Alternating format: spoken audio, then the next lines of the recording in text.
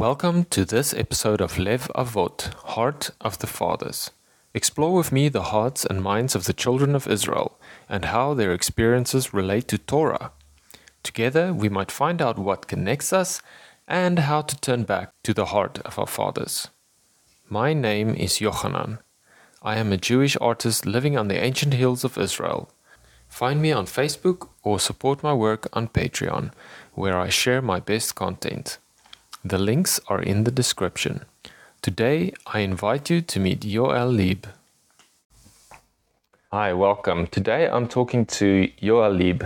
He is a committee member of Shorashim, a coordinator at the Interfaith Encounters. Right? Is that correct, Yoel?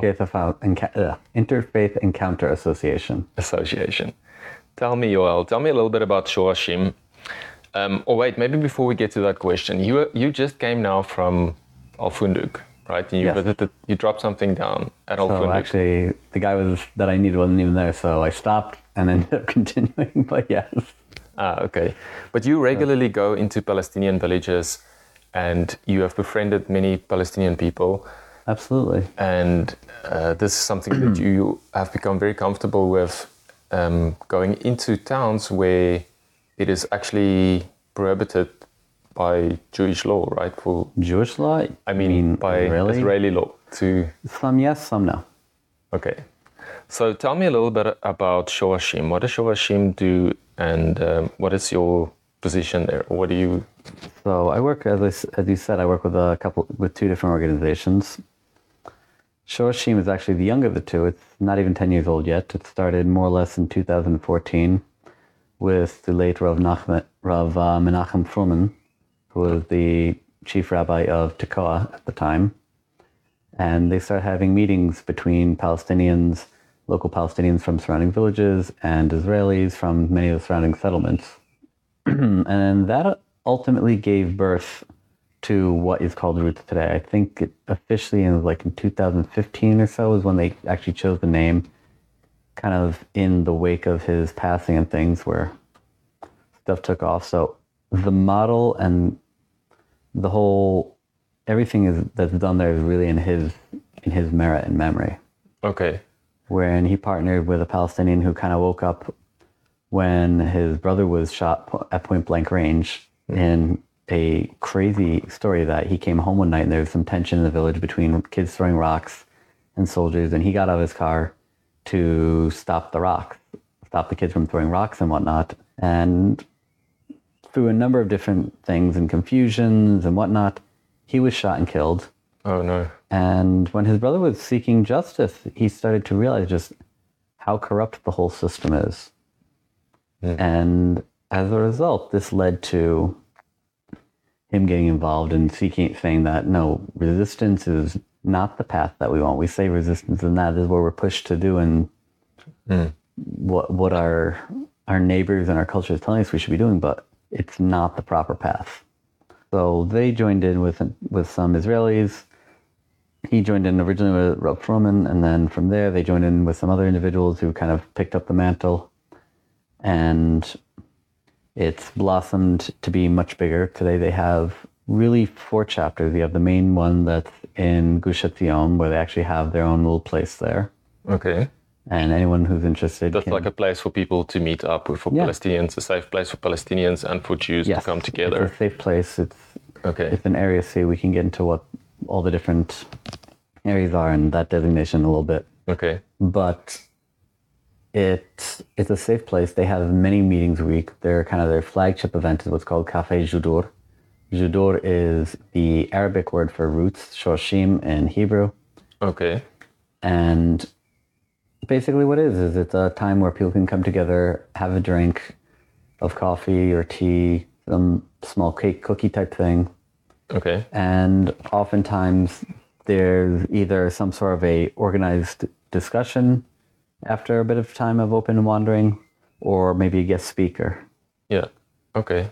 So I forget his name right now. I actually was there one time for one of the chief architects of the Oslo Accords.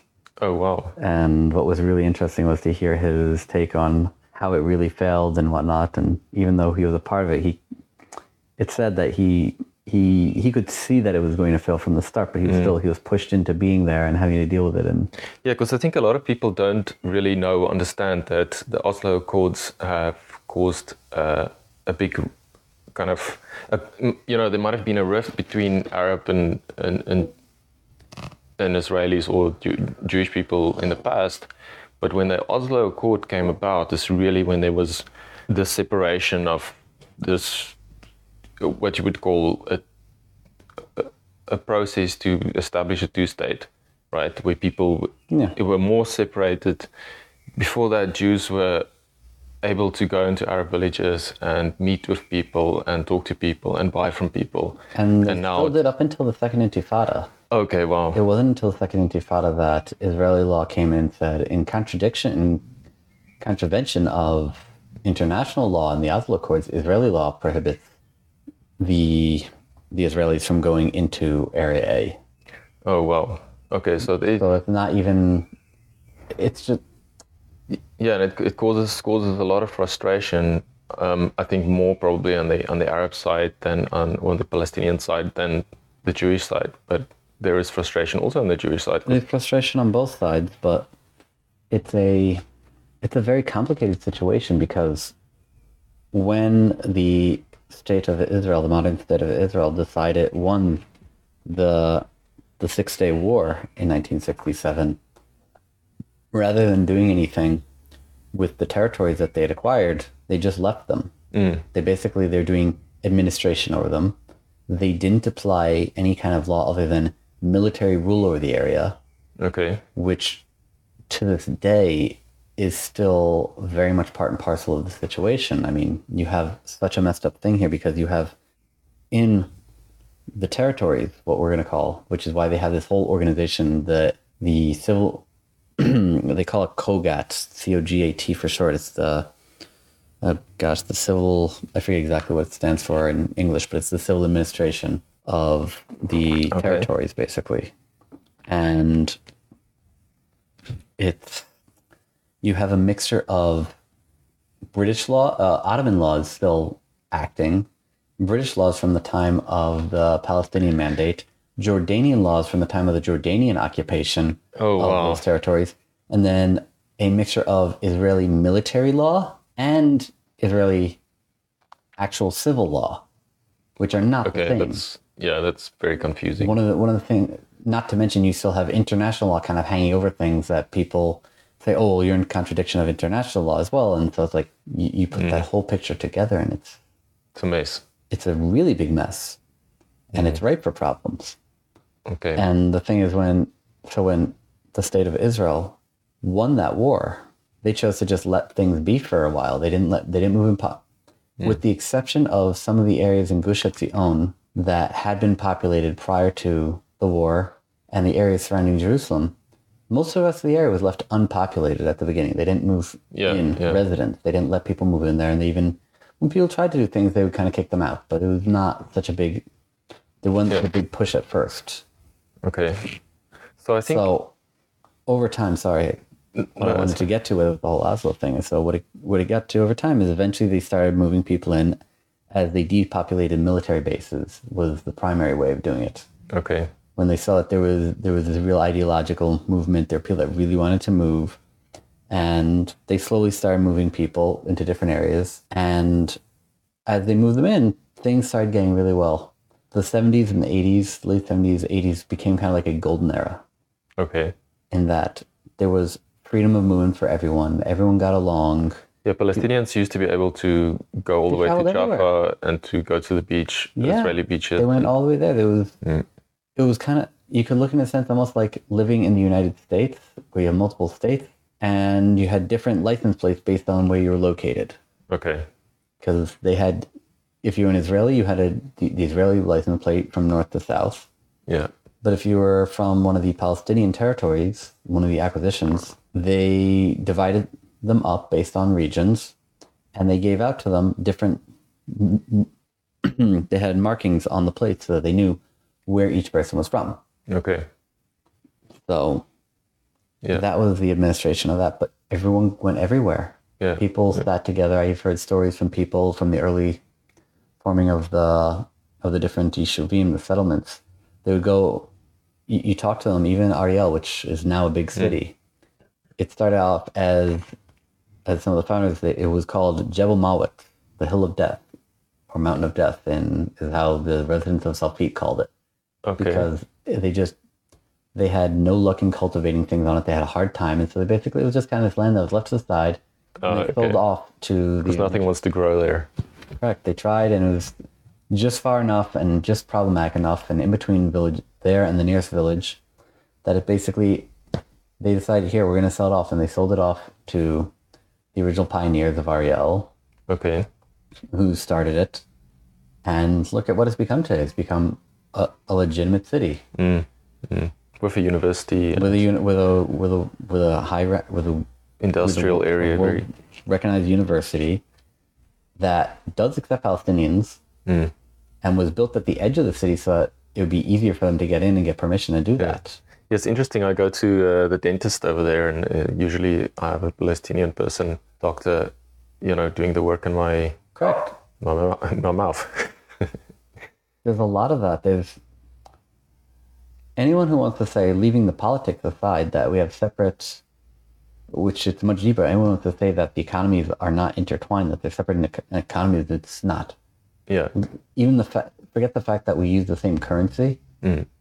It's one economy that's very heavily intertwined. They rely on us for a lot. We rely upon them. I mean, you go into their stores in the villages, and even like well behind the Green Line, well into like the areas that the Jews don't normally wander. Yeah. And you find Israeli products. In Hebrew even. Yeah. Sometimes if it's certain products, they put out special Arabic only runs like that they'll distribute also in the Israeli Arab villages. But it's not unusual to see Israeli products and Israeli produce. What you do see more often, though, is kind of hiding the other way, where on the Israeli side, they'll bring in the Palestinian produce, but they'll repackage it in a plant and they'll relabel it to try and disguise the fact that it's coming from there, because there's a lot more resentment and hesitation. There are people who don't want to use it. Yeah. But to say, if one wants to say, oh, I want to disconnect, I don't want to buy from Arabs, I don't want to have anything to do with them. If you're saying it in the sense, oh, I want to support my fellow Jewish brothers, okay, I hear your point. If it's not a thing from hatred, if it's coming from a thing of, oh, I want to support my brothers, fine. By all means, I'm not going to say, no, you absolutely have to support them. But just because that person bought from a Jew, you're buying from a Jew, the one you're buying from did not necessarily buy from a Jew. Yeah. And even if he didn't, usually one more step away did. Yeah. Because we're so close, it's such a small country. Israel is small. These territories, the Palestinian territories, is close to us. It's small. We're intertwined with them. Yeah. To put in the size of like eggs, for instance. The size of New Jersey, state of New Jersey. Yeah. But even with that, the majority of it is populated in an area much smaller than that. Okay. So what do we... Anyway, so the golden era happened. Yeah. No, continue. That was the golden era, really. And I've had a number of people talk to me about how they missed that era, being able to drive from top to back. I know one guy who has an olive grove that abuts up next to where I live. Okay. Literally right by my house. I look at my back windows and I see his trees. Yeah. And I very, very affectionately refer to him as my neighbor. We're on excellent terms. Okay. During olive harvest, I'm out there with them. And he tells me about how back in the olden days, what he would do. There's one time that he drove, I forget the exact order that he did it now, but he started his day at home. He lives in this area. Okay. He lives there. Drove out to Haifa, Tel Aviv, all the way down to Gaza, something, and then back. Spent more than 5 hours in the car driving. Well, more than 5. No, 5 hours I think was just like the driving time, and then all the time stopped. Wow. It was just... Yeah. But today you can't do that. Yeah, it's not possible. People who are married to... Even Palestinians from the quote-unquote West Bank, the Judea and Samaria territories that are married to Gazans, have issues going back and forth. Okay. They have to basically choose a place and live there. Yeah. I see, yeah. It's very disruptive. It's a mess. Yeah. So Oslo came along, and they got this idea, oh, we're going to give them a state, we'll give a trial run, and we'll... Oslo, first off, one has to understand, Oslo was never meant to be a permanent solution, meant to be a trial run of handing over responsibilities to see, can the Palestinians self-govern themselves as a state? And then from there, as things move along, we'll give more and more, and within 5-10 years, they're supposed to phase out and go to a full, either a full two-state solution, Okay. or scrap it and do something else that it wasn't working. Yeah. But people just kept hanging on to this idea for a long time. So that kind of that started the downfall. Yeah. Where people were still buying. People are still good. I know people that are somewhat of the younger generation, but still older in their 30s, who do remember when people go into Nablus and into Ramallah for dentists and doctors and shopping. Yeah. Yeah. And these are people who are still younger generation, that they were teenagers at best during this period. But with the outbreak of the Intifada, the second Intifada, that really is what killed everything, because they decided this resistance, and it escalated and escalated. And it hit this no turning back point, and things continued so bad that they put up these barricades. They stopped allowing the Palestinians. Yeah, the wall and the fences. And then eventually, and people were going around still. Security, yeah. And so then they started building the fences and wall, and while that was the period of the suicide bombers, and one could argue that, yeah, it was necessary at the time, and all these barricades, I think that they've outlived their purpose. And I think that, if anything, we should start trying to move back in the other direction, back into a uniting sense, and opening the walls, or even if we're moving toward the two-state solution, at least open up the travel and see how things go. Give it a trial run. If it sees that it's working out fine, great. If someone does something, they need to be punished significantly. Not, I don't say slap on the wrist.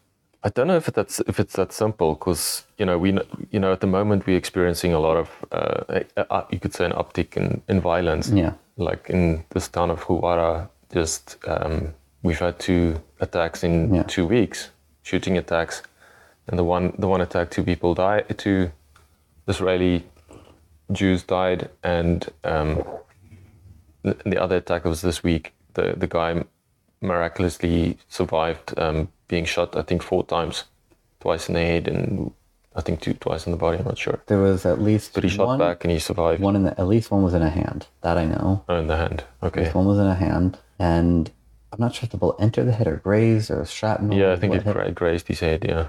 But I mean, the guy was also military. We're not talking from like lightweight. Yeah, no, he was. He said, I read that he said he saw the guy walk in front of his car. He stopped for him to cross the road, and he saw he's going for his gun, and at the same time he went for his gun, and they shot at each other at exactly the same time. Yeah. And he hit him as well, and he also got hit. Yeah, they say that most of the bullet holes in the windshield is actually from his gun and not from. Yeah. He said he shot 10 bullets. Not from the other one. Yeah. No, it's intense. He and calmed his wife down, and he walked himself to the ambulance. It's quite impressive. Yeah, and he put a tourniquet on and everything. Yeah, it's very. I don't know if you saw the video of him walking to the ambulance. No, I haven't seen that. It's funny because I saw the pictures and I was like, that guy looks familiar. I feel like I've seen him somewhere. Turns out it's the neighbor of someone that I actually know. Oh, okay, yeah, he's from Tamar, yeah. Yeah. So how do we deal with that? Like we have this violence happening as well. So there's a legitimate reason to have, I would say, that people would have fear, because we are experiencing trauma and we're experiencing these attacks, and especially now going into Ramadan, which is usually considered to be a time of tension. How do you deal with fear? Because you go and you meet with Palestinian people on a regular basis. You drive through Palestinian towns, and how do you deal with fear? Doing those things in the moment. Are you able to block the fear somehow? So it's a whole process. First off, I don't think that now's the right time to open up. You have to wait till things calm down a little bit, at least. I think we've had a few opportunities that it would have been good to do that, actually. Very good opportunities. But, so, as for me with dealing with the stuff and the fear, it's something as a religious man and someone who trusts in God, I won't say that it starts out easy, but it's something that as one works on their trust and belief in God, things get easier and calm. I mean, I'll tell how it really got started. The whole thing was, I was in Neve Yaakov one time on a Friday morning, visiting a friend, and my kids were, at the time we had two kids. One was in a preschool, a nursery thing, and gone, and one was a baby. And I was debating, I was like, all right, fine, I'm starting to head home. And it was questionable whether I make it back in time to get my bigger kid from school, or if my wife would have to go out with the baby. I was like, oh, I'm in the area. Oh, hey, the science stores of Ramallah here. Obviously, I can't drive all the way there. And we were not living in a settlement at the time. But I looked at it, I was like, you know what? That's the direction of Kalandia checkpoint. I hear about it all the time. It'd be kind of interesting to see it. It's really close. So I start driving, and I'm driving through the Aram neighborhood of Jerusalem, which is half of it's behind the wall, half of it's not. So it's an interesting place. Okay. And like basically you turn to Neve Yaakov, and instantly everything turns all Arabic. It's very weird because up until that point, everything's all Hebrew. Yeah. And literally it's the dividing line. If you go straight into Beit Hanina, it's also kind of the same way, but you do have a lot of Hebrew in Beit Hanina. But if you turn right, very quickly it's all Arabic. Yeah. I've driven through there, yeah. And so this is my first time really being exposed to it. At that point, I'd been to the Karnei Shimon region once for something, but that was on a bus and I was not in charge of my own travels and whatnot. And even at that, the bus driver, noting that I was still at that time a new immigrant and didn't have the greatest Hebrew, he's like, make sure the person you're meeting is there, and if not, I don't want to let you off unless you know the person for sure there. Oh, well. So like, it kind of built up the fear a little bit even too. And it was interesting because as you're driving along the road, you see little shacks on the side of the road and stuff. Yeah, yeah. It's something different. You don't see that kind of stuff on the other side, on the 48th side so much. Yeah, yeah. So I turn right and I'm driving. I get to a point, I'm like, you know what? I don't know how much further it is. I thought it was like right there. If I go back now, if I turn back right now, I know I can still make it back for my son. I don't need to make my wife go up. I'm going to turn back. So I turn around at this little gas station right there and I drive back to get my son. Great. As I'm driving, I realize, you know what? I was not turning around only because I wanted to get my son. Yeah, I did want to help my wife. Yeah, I want to do that. But the ultimate deal breaker was the fear. Yeah. It would have actually been quicker for me to keep going. Okay. Significantly quicker. I didn't even realize until I got home and I looked at the map and it was about 15 seconds away. The gas station is the last thing. Yeah. And then you go a little bit more and the road curves, but it curved just enough that I couldn't see that it was right there. Okay. So you became aware of your fear after the fact. I became aware of my fear. I was like, wait, I'm supposed to be God-fearing. God is everywhere. And I've been saying things like, what should I be so scared? Things can happen. This was around the time of the whole knife intifada thing. Okay. And there were all these stabbings. I was realizing, like, when my time has come, it comes. It's not up to me.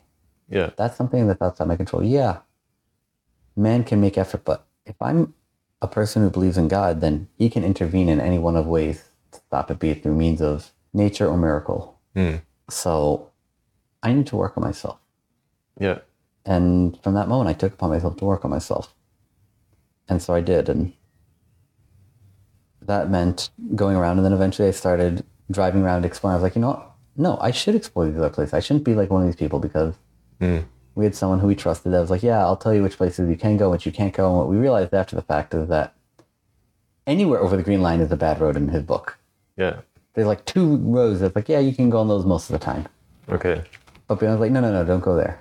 It's all dangerous. And I realized that there's a lot of beautiful things that like, most really don't even realize how beautiful it is. I mean, yeah, the Golan and the Galil are nice. And for many people, that's what does it. For me, the Samaria, the Shomron region is... Yeah, there's something special about the Shomron, you know, it's really the heartland. And of Israel, because of the most of the Torah and the stories of our patriarchs takes place in these areas, and and that makes it special and amazing.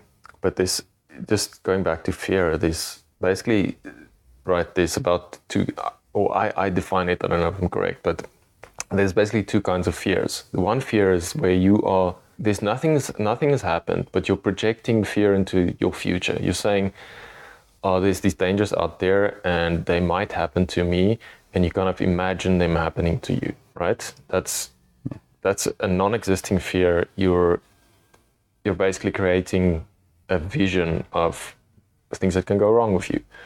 And then you have another fear that kind of arises out of the moment, like imagine there's just a tiger jumping out of behind a tree and attacking you. Like, that's instantaneous fear that's in the moment, right? So something that's not within your control, basically. But the fear of something in the future is something that we have a level of control over. We can become aware of it. Yes, I'm having this fear.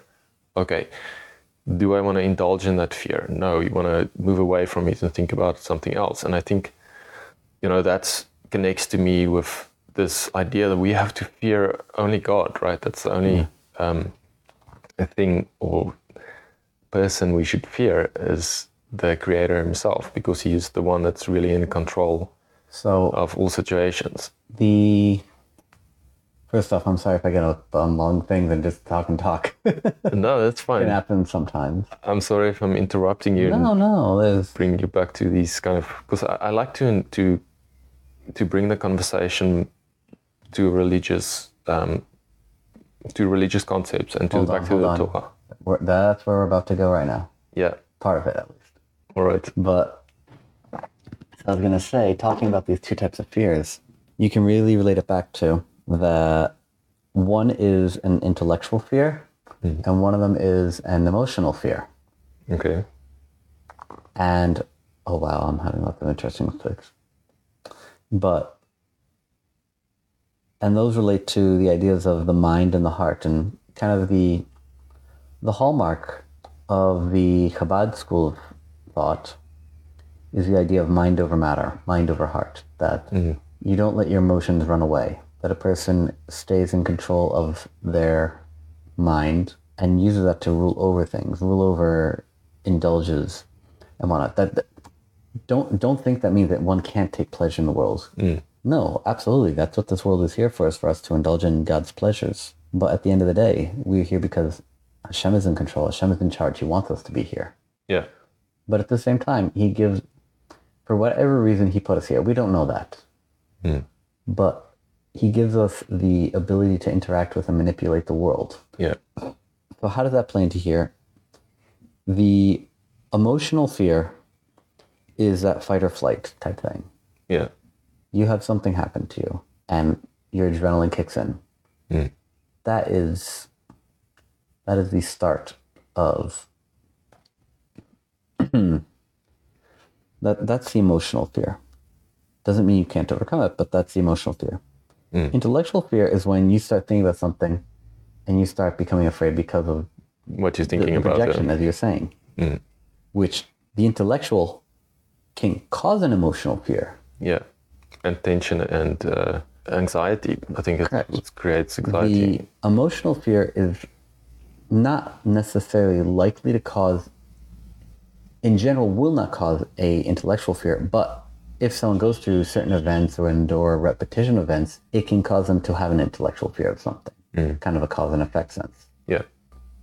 That being said, even if one chooses that they don't want to be fearing and accepts that as part of their thing, you're still going to have this adrenaline rush. Yeah. The question is, how do you cater to it? How do you react to it? Do you give in to the fear or do you not?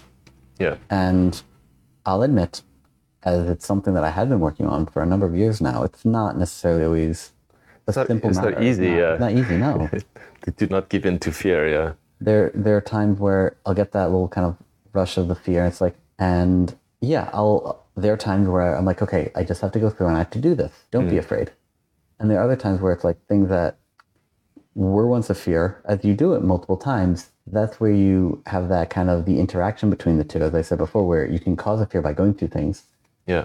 this is, and this is the crux of what we need to be doing towards solution piece, if you ask me, is we have, most of us have this intellectual fear that's placed upon us from outside sources, this and that. How many people can actually say that they've been witness to a terror attack, have been a victim themselves on some level, been in a rock throwing where they've had rocks thrown at their cars and done stuff? I can tell you that a number of us that are involved in the peace activism world have actually been at one point or another. But it doesn't make us stop because we realize, okay, this is the exception. This is not the rule. Yeah. Well, if we include stuff like rockets being shot from Gaza and so on, then of course those things. But how many people have actually been close? How many people have actually seen the rockets and seen them up close? I mean... Yeah, no, I've got no idea. No offense. Me personally, I've experienced... Seeing the fireflight over the skies, seeing the things fall, from a distance, unless you've seen one actually up close or had it hit something, it's still, you're taking someone else's word that that's exactly what's happening. You didn't experience it. Yeah. You witnessed something and you're taking someone else's explanation for what it is. Yeah.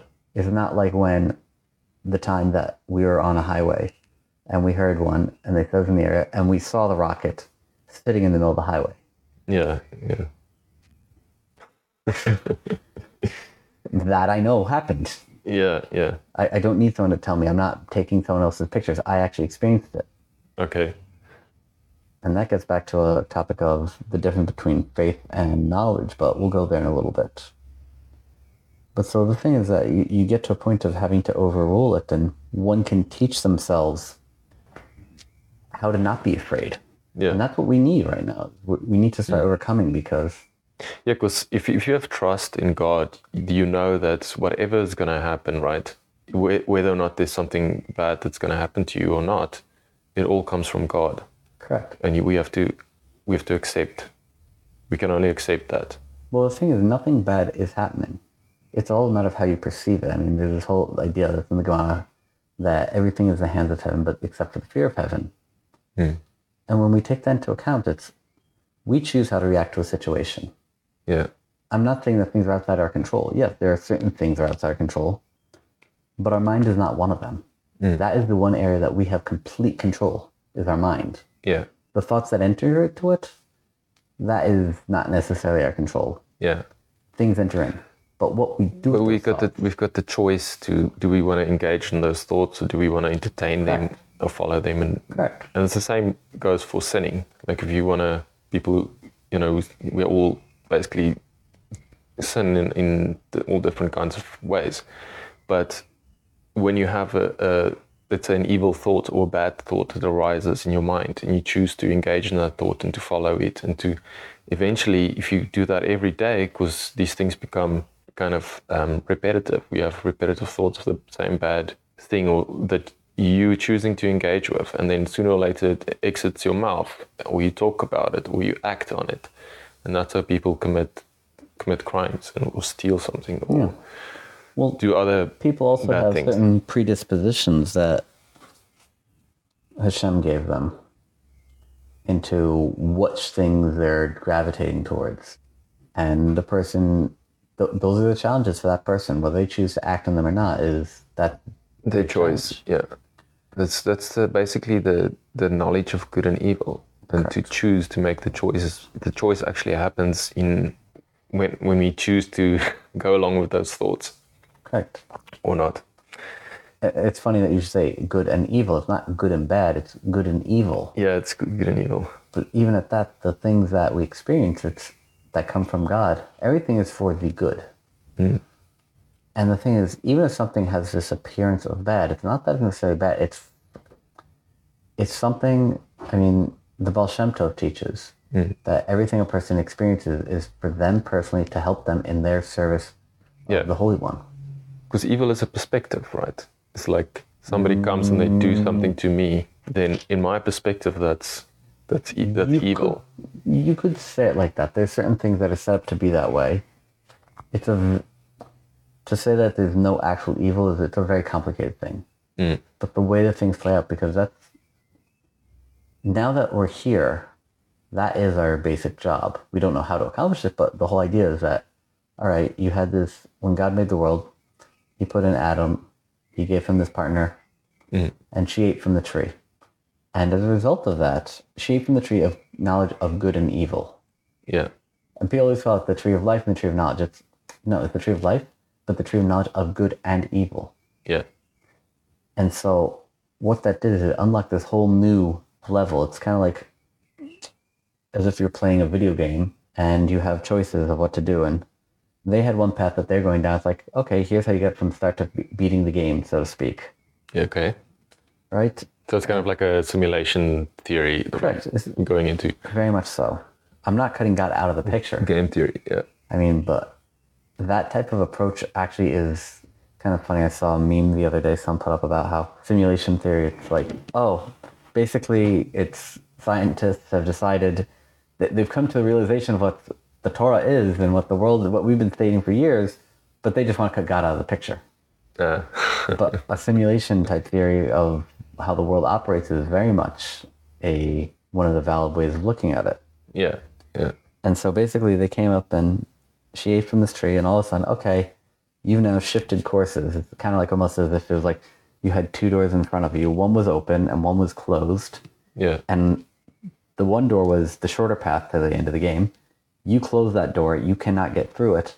Yeah. You opened up this other path now, and you have to go through that door. And that's a much more long and complicated world that you have to navigate to get to the end of the game. Yeah. And that's basically what it is. And our goal now is, now that we have this good and evil, we have to rectify this and separate back out, because part was that the good got mixed in with the evil. Okay. And that is the... It's like people being confused of what is good and evil, right? Correct. And that is the role of mankind in the world, is separating out this good and evil, separating out the evil from the good. Yeah. To get to a stage where the good and the evil will all be very clear as the day. Yeah. And then that is... And it's both necessary, because if we don't have evil, we don't have a concept of good. Correct. And to understand good and aim ourselves towards good, we have to understand that there's evil and bad, or night and day, all these dualistic, the dualistic nature of the world that we live in. It's a very dualistic. There's this idea of dualism and juxtaposition and whatnot. It's part and parcel of our world. I hate to knock on the woke crowds and their non-binaries, but this binary aspect is something that's hardwired into the way that the world exists. Yeah. It just what it is. Ones and zeros. But on so many levels that are interacting. So once you start having the overlap, all of a sudden, yes, now your world is no longer binary, but at the end of the day, there's a lot of these kind of dual pairings of opposites that drive the world. Yeah. And that's the whole idea behind a computer, in a sense, and why it works so well. If it didn't, if you didn't have this on and off, then you wouldn't have a computer. Yeah, that's the way of how information is stored as well. But so the son of the Baal Tanya, the first Rebbe of Chabad, so his son, who's called the Mitzler Rebbe, he actually deals with this topic a lot, this idea of separating out the good and evil, and how it's kind of the necessary step. And yeah, that's what the Torah defines for us, right? It says this is the covenant that Israel made with the Creator, or that He made with us, rather, is that we have to choose life or death. It's the difference between life and death, and the one is the curse and the one is the blessing. correct. And that's how these laws like Shemitah and the 7th year of release and keeping the Shabbat and all these things have, most of these Torah laws, probably all of them, somehow connects back to the attributes of God, like mercy and grace and loving kindness and patience and justice and righteousness and truth. And that's the whole thing with being the chosen nation, the sons of Israel, not to be confused with the modern day Israeli. Yeah. Which is a big mistake. Is that the idea of being chosen being that is we have these extra rules that restrict our life more, that the rest of the nation of the world, wow, what a blessing it is to be that way. You get to God gave a couple rules basically to Noah when he did the restart, the The Great Reset. Yep, Yeah. he did the Great Reset with the flood. Okay. He gave Noah a couple rules. According to The Noahide laws, yeah. According to the Jewish tradition, it's the Noahide laws. You could derive down whatever you want from it. Those apply to everybody because according to Yeah. most religious opinions, at least, everyone comes from there. Okay, but I don't know if I want to disagree about this. Hold on. On what? Okay. What do you want to disagree on? And that it's a blessing for the world What is? to only have those laws. No, from one perspective, it's a blessing. I'm not saying that's a blessing. Okay. I'm saying, wow, they should only be so grateful. It's like, look, you have, according to this opinion, it's 7 laws. According to, if you just take a simple reading of the Torah, it's even less than that. Yeah. But, okay, wow, go live your life. Stop worrying about things. Yeah. It's a big So quickly, responsibility. should we have a look at those laws quickly? Like, that's in Noah, right? Well, they're not even written there. That's the best part. No, the Noahide laws are not written there, but let's see what is written in Noah. Yeah. Right? So while you're bringing that up, The shot there. while you're bringing that up, it's just the role of the sons of Israel is we were given a certain responsibility, an accountability, and a mantle to carry. As all right, you're now living in this world. I'm going to give you some extra guidelines that the other people don't have to help you navigate it, so that you should be a light unto the nations. What does that mean? So that we should help guide them, and that many of them should want to follow these things.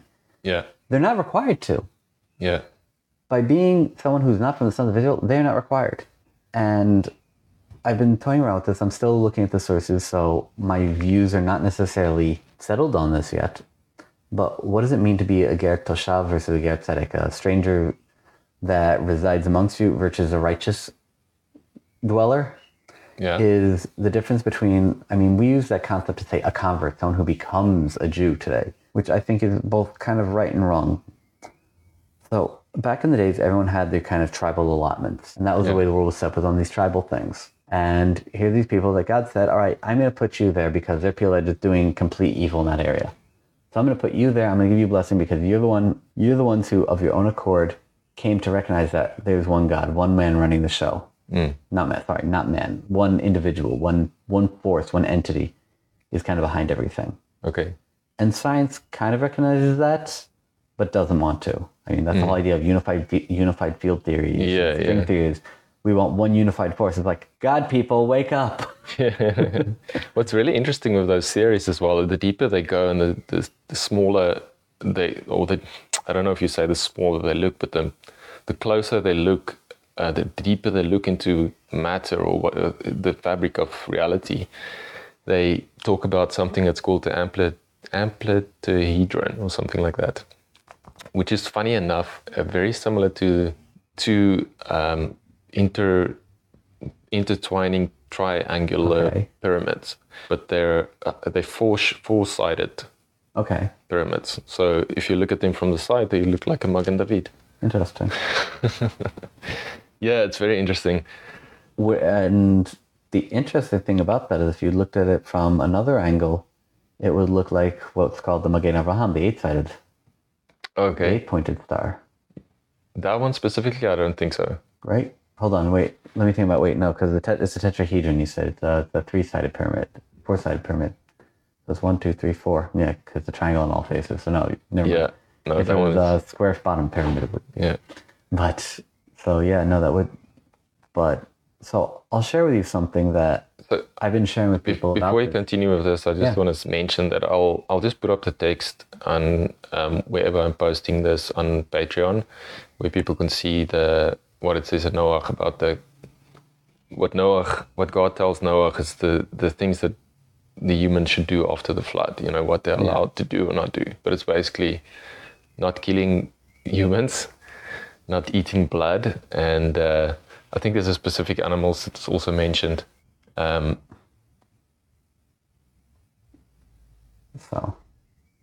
Yeah, it's so that they can eat meat. Yeah, but back to this. Or first, you can go ahead with. So, where was I going with that? Uh-oh. Did I mess it up? Yes, give me a second. So when I think about these commandments, that we say that I'm Israel, we've got all these commandments, and the nations, good for them. They don't have those commandments to do. They can do whatever they want to, basically. And, to me, the blessing, because that's where the blessing comes in, the blessing and the curse, is if we do these commandments, we'll be blessed. And if you really think about those commandments, they higher values or attributes. Yeah. Are the attributes of God. It's having mercy, having a law that's merciful, having a law that's just, having a law that's true. Well, that's the whole idea behind the book, The Palm Tree of Devorah, is that we're supposed to emulate the ways of God to connect with Him. And when we do that, and as a nation, not just as individuals, because people all over the world, I think there are people in every country that do that. They do strive to emulate God's attributes. And so, successfully, but as a nation, that's why we are the chosen people, because we will come together as a nation and do these things, and the world will see it and say, "What a just law." And so, I think that, in a sense, that's what it's. The whole meaning, going back, like I said, I want to present the ideas of the Ger Toshav and the Ger Tzedek, the righteous convert, and the dweller that lives amongst you, the Ger Toshav, and the righteous convert is the righteous dweller is the Ger Tzedek. I hope people can just bear with me. I'd rather use the Hebrew terms than trying the English ones, which are much more clunky here. Okay, that's fine. But I tried to keep my conversation strictly English when possible, I hope. So I apologize to the listeners. But so when the nation was living in one spot in the head of the Torah, you had people you're living in your own land now. Okay, so you can have people that come and live amongst you. Those are the Garei Toshav, the Ger Toshav people. Yeah. Right? So they can come and they can live. And the obligations they have are only the obligations like we're about to discuss in a second, the Noahide laws. Yeah.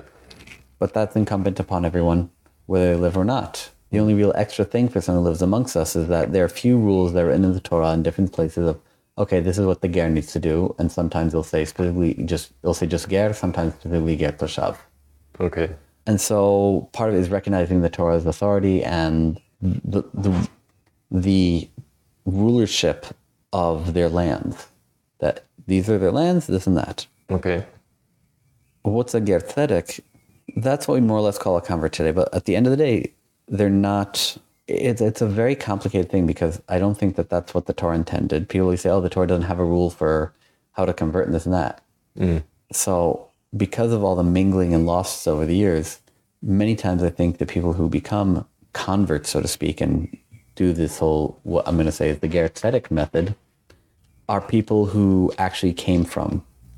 Nowadays, because we don't know, many people are people that were lost. They were originally from the from the lost tribes. You can't become one of the tribes. Yeah. It doesn't happen. It doesn't exist. And even the example that we have in the Torah of somebody who has a non-Israelite father, but an Israelite mother, does not end well. It does not end well. No. But you can choose to live amongst, and one can choose to marry in. Certain nations are prohibited from marrying in and marrying their daughters, and that we have rules written about that. Yeah. But a lot of these, what we practice today, we're so far removed from it that to go back to some of these earlier laws, it's hard to, because it undoes hundreds, if not thousands or so, maybe close to 2,000 years of following certain traditions that were established during the times just after the destruction of the Second Temple, during the times of the Gemara and all these things in the exile. So there were many changes that were made that to undo it becomes problematic, because all of a sudden you now become this whole standout. Yeah. But so that all aside, what is the Ger Tzedek? The Ger Tzedek is a person who comes in and chooses, you know what? I see the truth in this. I see that I want to take on a lifestyle of Torah. Yeah. You're not a son of Israel. So there are certain parts of Torah that will never apply to you. And I think, in a sense, when we say that a convert today, it's like, oh, that before a person's a convert, that they can't do laws and stuff, maybe it's somehow connected to that they should break the Torah somehow. Well, a convert, there is no such thing as a convert. in that sense. You either are a son of Israel or you're not. Yeah, because when you change that. convert, you become a part of the people. You become Correct. a son of Israel. That's how we view it today, but Yeah. I don't know if that's necessarily the right way of looking at it. Mm. I think a better way, I mean, nowadays that's kind of the standard view, and we have to respect that. Yeah. And it's because nobody knows for sure. Okay. There are very few people that can say, oh, I can trace my lineage back to somebody that's mentioned in the Torah and do it. Yeah. There have been individuals who say, yes, I can trace myself back to David HaMelech, King David. But even the people that are of the priestly tribe today, very few of them can actually say, oh, we have a unbroken chain. We can say, oh, we come back to Aaron. Yeah. Yeah. The Kohanim, yeah. There's some that can go back to the times of the temple, and then, of course, back to that. But very few. Most of them, it's like, yeah, father, son, but they don't know. It's still amazing that those people can trace it back The interesting thing, that far, huh? and this is something had a discussion with my Samaritan friend, is the Samaritan tribes, they do claim that. So either they, somewhere along the way, they adopted this thing, and they can trace it back, and they altered history, Yeah. or they legitimately are sons of Israel. I know there's an idea that they were from the Assyrians, Correct. that during the exile of the northern tribe of Israel, that they came in from Assyria to displace the population, and that's the way they did. Correct. That is the view. It's Exiles, yeah. But once again, we're so far removed in history from that we can't prove one way or the other. Yeah, okay. Save for having a time machine where we can go back and see it. There's no concrete way of proving it that I can think of, because even written documents could be forged. Okay. Saying, like, at the time, I'm saying, Yeah. if they had reason to say, oh, we want to be part of it, but they at least have, for them, they have a tradition and written down for the priestly families, how they go all the way back. They know how many generations they are. I forget, the current high priest is, oh gosh, was it 200 some odd generations? Oh, wow. They know the exact number, and they know the range of generations that people are alive today. Yeah. They're a small population, right? How many Samaritans They're a small are there? population. Do you know what the population is? It's around 900.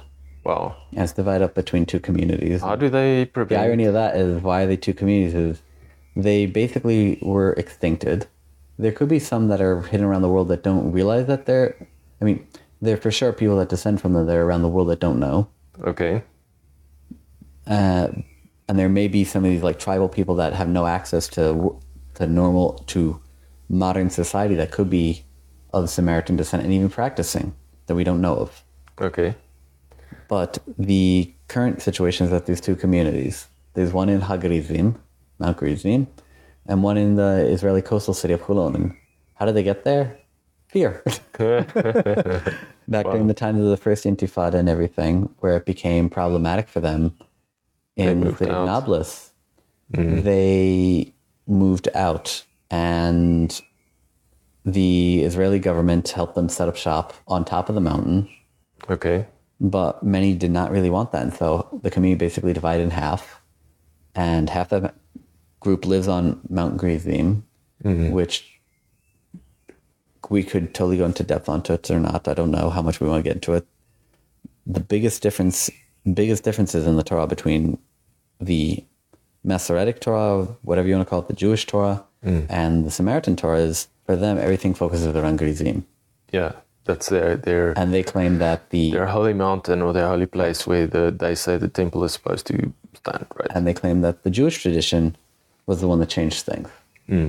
Once again, how do we know who's right? Because the one thing that, if could be verified, would debunk it and put them as right and us as wrong is they have a scroll that is supposedly written by the grandson of Aaron. Okay. If that is true, then either both are truth and there's supposed to be a group that worships there. And Yeah, but wait a second. Even if something is written by the grandson of Moshe or Aaron, it can also be an addition to the Torah. It can be No, I'm saying they have the Torah. Okay. Torah scroll written. Oh, a Torah scroll. Not a separate scroll. I'm saying the Torah scroll. No, but they have changes in the Torah scroll now. There's something's different there. That's what I'm saying is, so either he made the changes, or somebody changed it after the fact somewhere along the way. I see what you're saying. But if we could prove that that was written and that was written from him with the approval of the people, then the Jewish approach would be wrong unless So they're you're both saying right. they have a scroll that they claim has been written by the grandson of Yes. the Yeah. handwritten by the grandson that's still in That's the existence claim. today.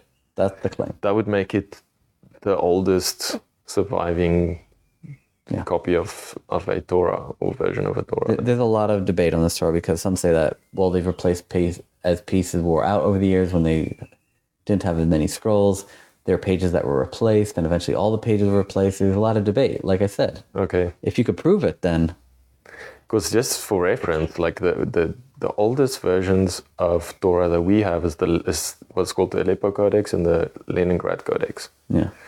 And I think Those are both older probably than the not. Dead Sea Scrolls?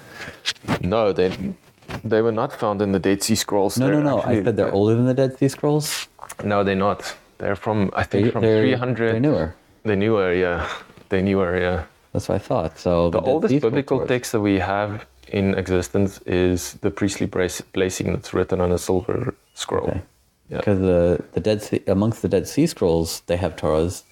But the interesting But thing there's only sections. There's only pieces. correct. Yeah. They don't have a complete one, if I remember right. But the interesting thing is they have sections both from the Samaritan views version and also from the Masoretic.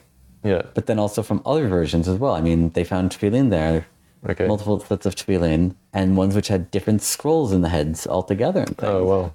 And in the arm, they different Okay. verses written. So it's like you start to realize that in the earlier generations, there was a lot more flexibility in what a Torah lifestyle was.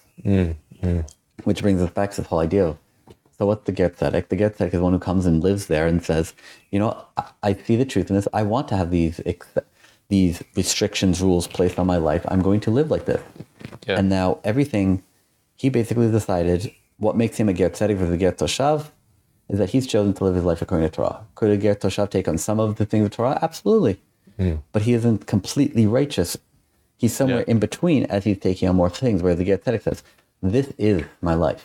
Yeah. Now, obviously the things that don't apply to him don't apply to him, just as someone who is not of the priestly caste, the rules of how to deal with the priestly... Yeah, like the Kohanim has got rules for them that they have to do. They have to do. The Levites have rules that is relevant to them. People that are in a situation of war or going to the army, they have rules that are Correct. for Not them. everything applies to If you're a everybody. woman, if you're a man, there's different rules. I would say just at best today, circumcision. At worst case scenario today, one could say that at worst case scenario today, everyone who's following a Torah lifestyle is a Ger Tzedek. At worst case scenario. Okay. At best case scenario, everyone... No, it's not necessarily even a best case scenario, because the Torah wants people to live their life that way. They want the Ger Tzedek. Yeah.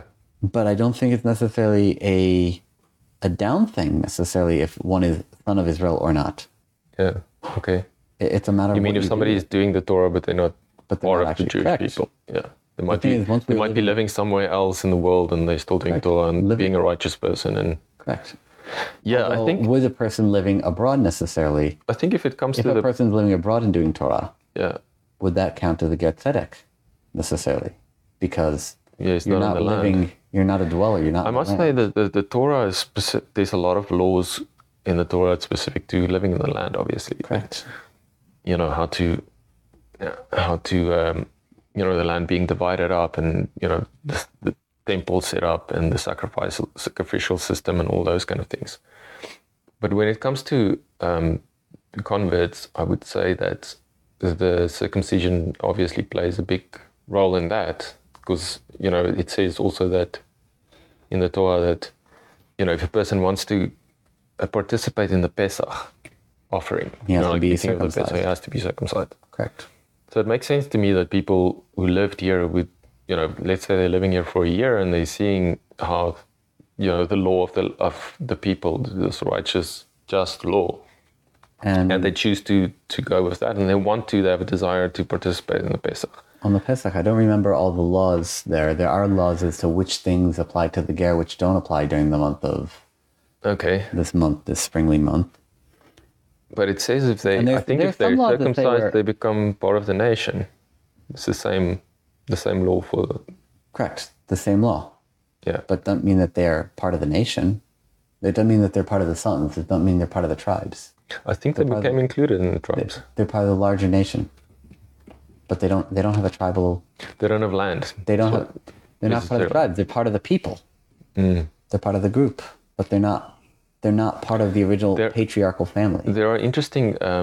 It'd be like here, to put it in a modern perspective. It's like we're seeing it less and less, but the villages here, people don't up and choose to move to an Arab village. Yeah. In the Arabs, I'm saying. Okay. People don't up and choose to move to a village. A city, yes, different story. But a village, no. A village has several families, and you're part of one of those families. And the reasons why someone who's not part of one of those families would necessarily move there is because they married into a family. But beyond that, a random person just doesn't move there.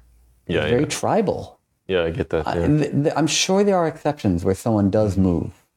But in general, and this is a concept because this is part of also the things and problems with the modern state of Israel, but also with the religious aspects, is that and this goes back to even some of the same things that we saw with the calling of the shots in the Gemara, which I was mentioning and hinting at, is we see the same principle of the victors write the history books. The stronger hand is that. And so you had those, when we went to exile, you had those that ended up in the European countries and those that ended up in the Arab countries. Yeah. And those that end up in the Arab countries, for the most part, had it pretty well. Until the foundation of the modern state of Israel, and when they started meddling with things, and that's we're going to leave the depth of that topic for another time. Yeah. I think things that people call conspiracy theory, but whatever. That's something they live a fairly nice lifestyle. Hold on. Yeah. Okay. The European communities, where they're amongst the Christians, even the foundation of what Christianity is a question, because there's an opinion that Christianity came from trying to make Torah, make it so different from Torah. It was Jews who took it and made it so different than Torah that the followers of that belief system would no longer appear Jewish. Yeah, to make a clear separation between Christianity and Judaism. Correct. It comes from Judaism. That's very clear. Yeah. But the fact that there are several people that sacrifice themselves to become part of the community and corrupt the community so much so is one of the opinions of how it really got to be there from being a Jewish thing to start with. Okay. Probably not much different than, say, a Hasidic movement. That also aside. The Christians were very anti-Jewish, and so they put them under a lot of pain, a lot of stress. And you see kind of an interesting, this going back to like this dual and this juxtaposing thing. Under the Arab rule, if you're a religious Jew, you did well. If you started becoming less religious, that's when problems started arising, when there was like, oh, you don't want to be so Jewish? Well, why don't you become a Muslim then? Yeah. Whereas under Christian rule is, the less Jewish you were, hey, you're doing good. Whereas the more Jewish you were, they looked down on. So there's this, going back to, once again, fear and all that. Yeah. And who started the modern state of Israel? The European Jews. Yeah, sure, there were some from the Arab world that were living here. There were some Jerusalemites who've been here for who knows how many years. People that never left. I think people don't really know that there's been a continuous line of Jewish presence. But as of that, so the European Judaism really kind of, it forced a lot of things on it. It forced that kind of fear into stuff. And coming back, it enforced the mentality that they had living in Europe, which created a lot of the problems as well. Yeah, no, I can see that, yeah.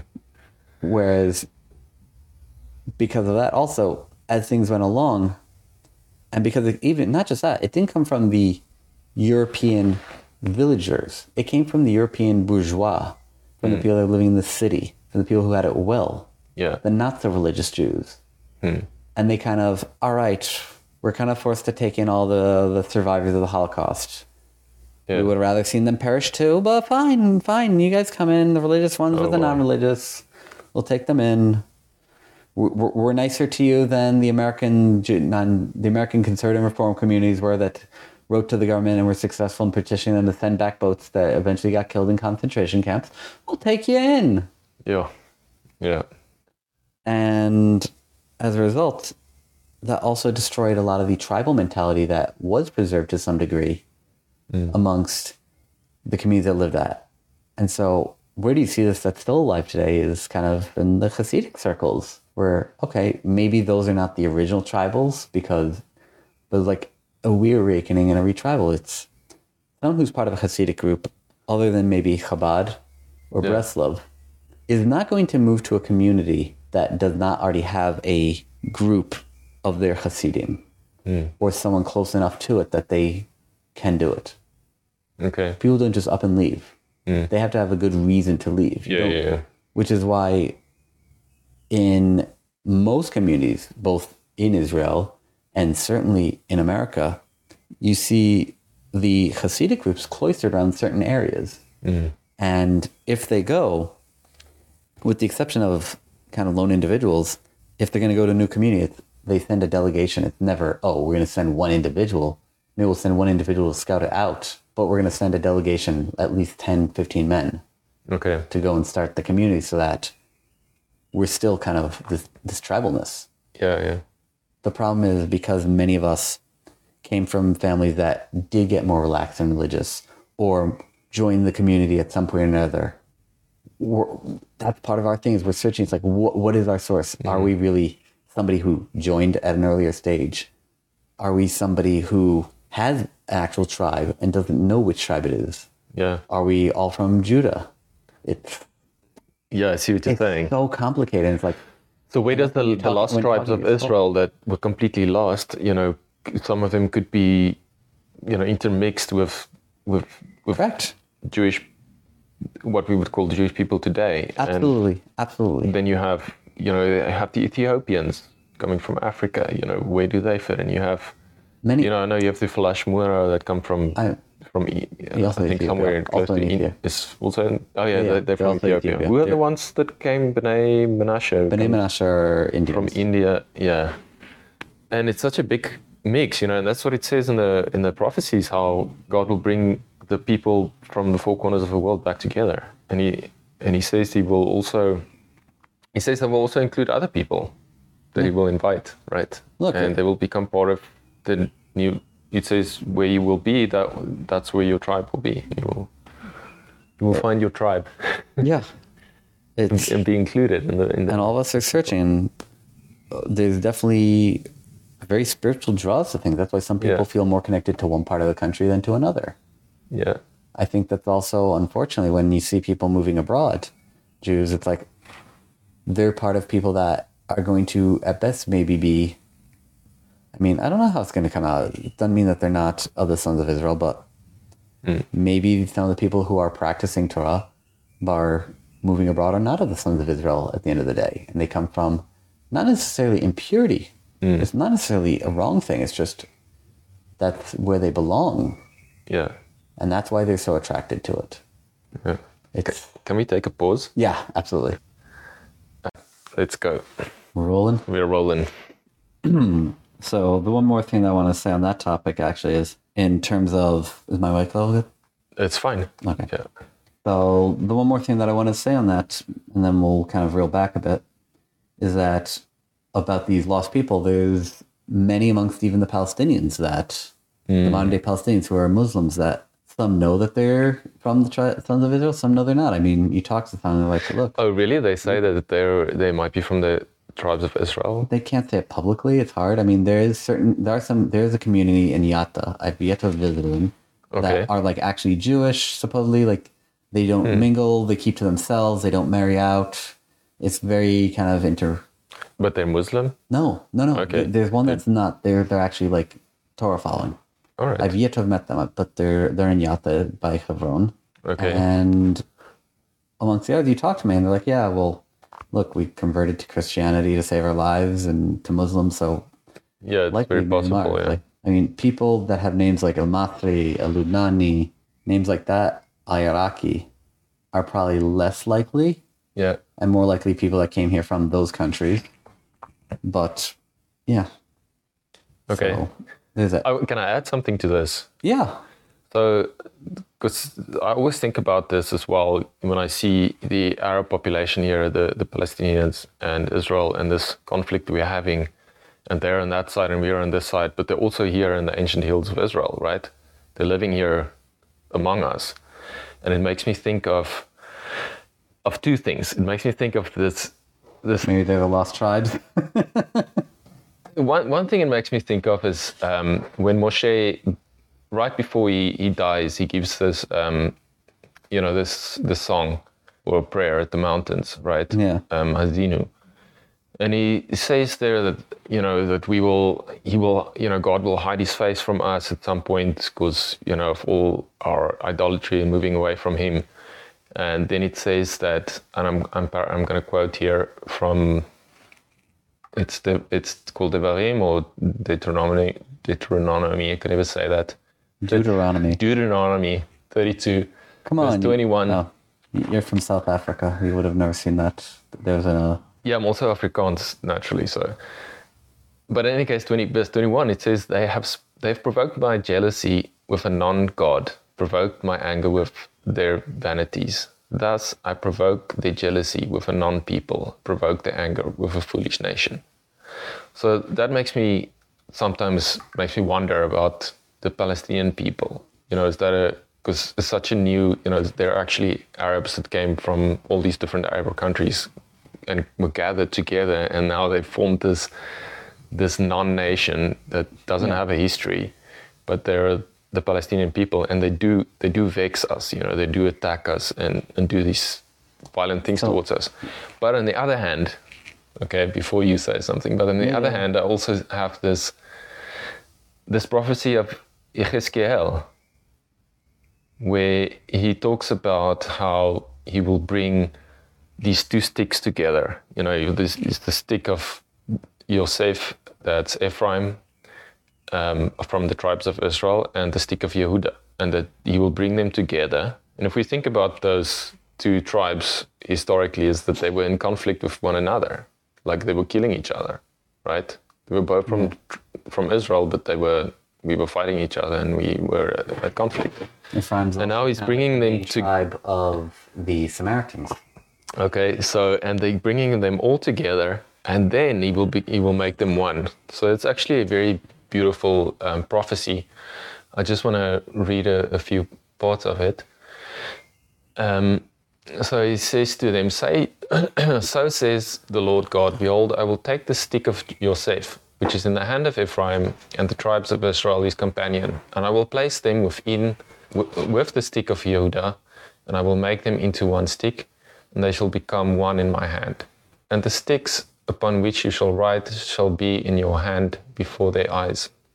And say to them, so says the Lord God, behold, I will take the children of Israel from among the nations where they have gone, and I will gather them from every side, and I will bring them to their land, and I will make them into one nation, and in the land upon the mountains of Israel.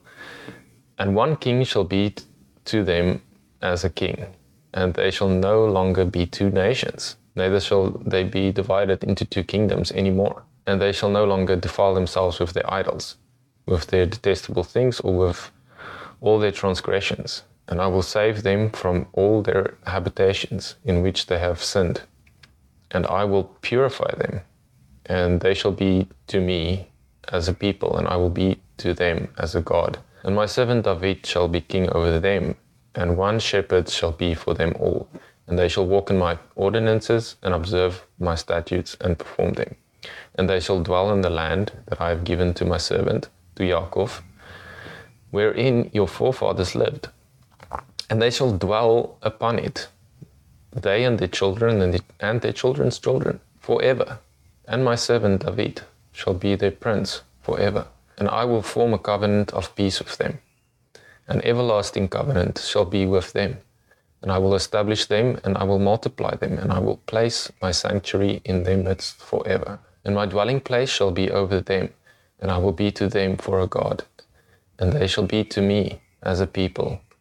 And the nations shall know that I am, in Hebrew, Yud Hey and Vav Hey, who sanctifies Israel. when my sanctuary is in their midst forever. By the way, for future reference, you could just say Havaya. Havaya. That's a way of saying the name, saying it without blaspheming, not without saying the name, but at the same time giving a lot of credence to it because it comes from a rearranging of the name. Okay, Havaya. I think about that. I think about the name a lot, and I do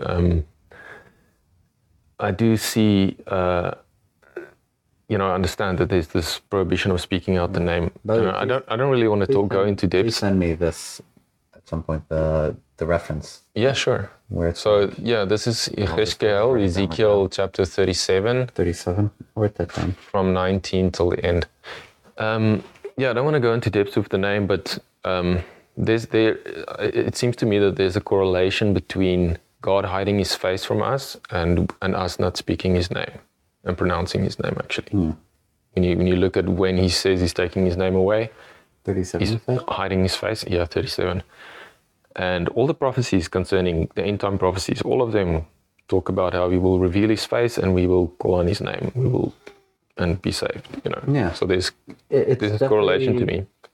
And I personally, I'm happy to confess this, is that I do, like when I pray and when I bless my children and when I read for myself, I do pronounce the name. Like I make a point of doing that. Because I feel that... You're saying the way that it's written there? That it's written, yeah. Interesting. Because I feel that... And I do understand all the reasons for why we say there's a prohibition exists. I do understand all those reasons. But there's something in speaking God's name that makes him kadosh. Because if everybody just have the same talk about God,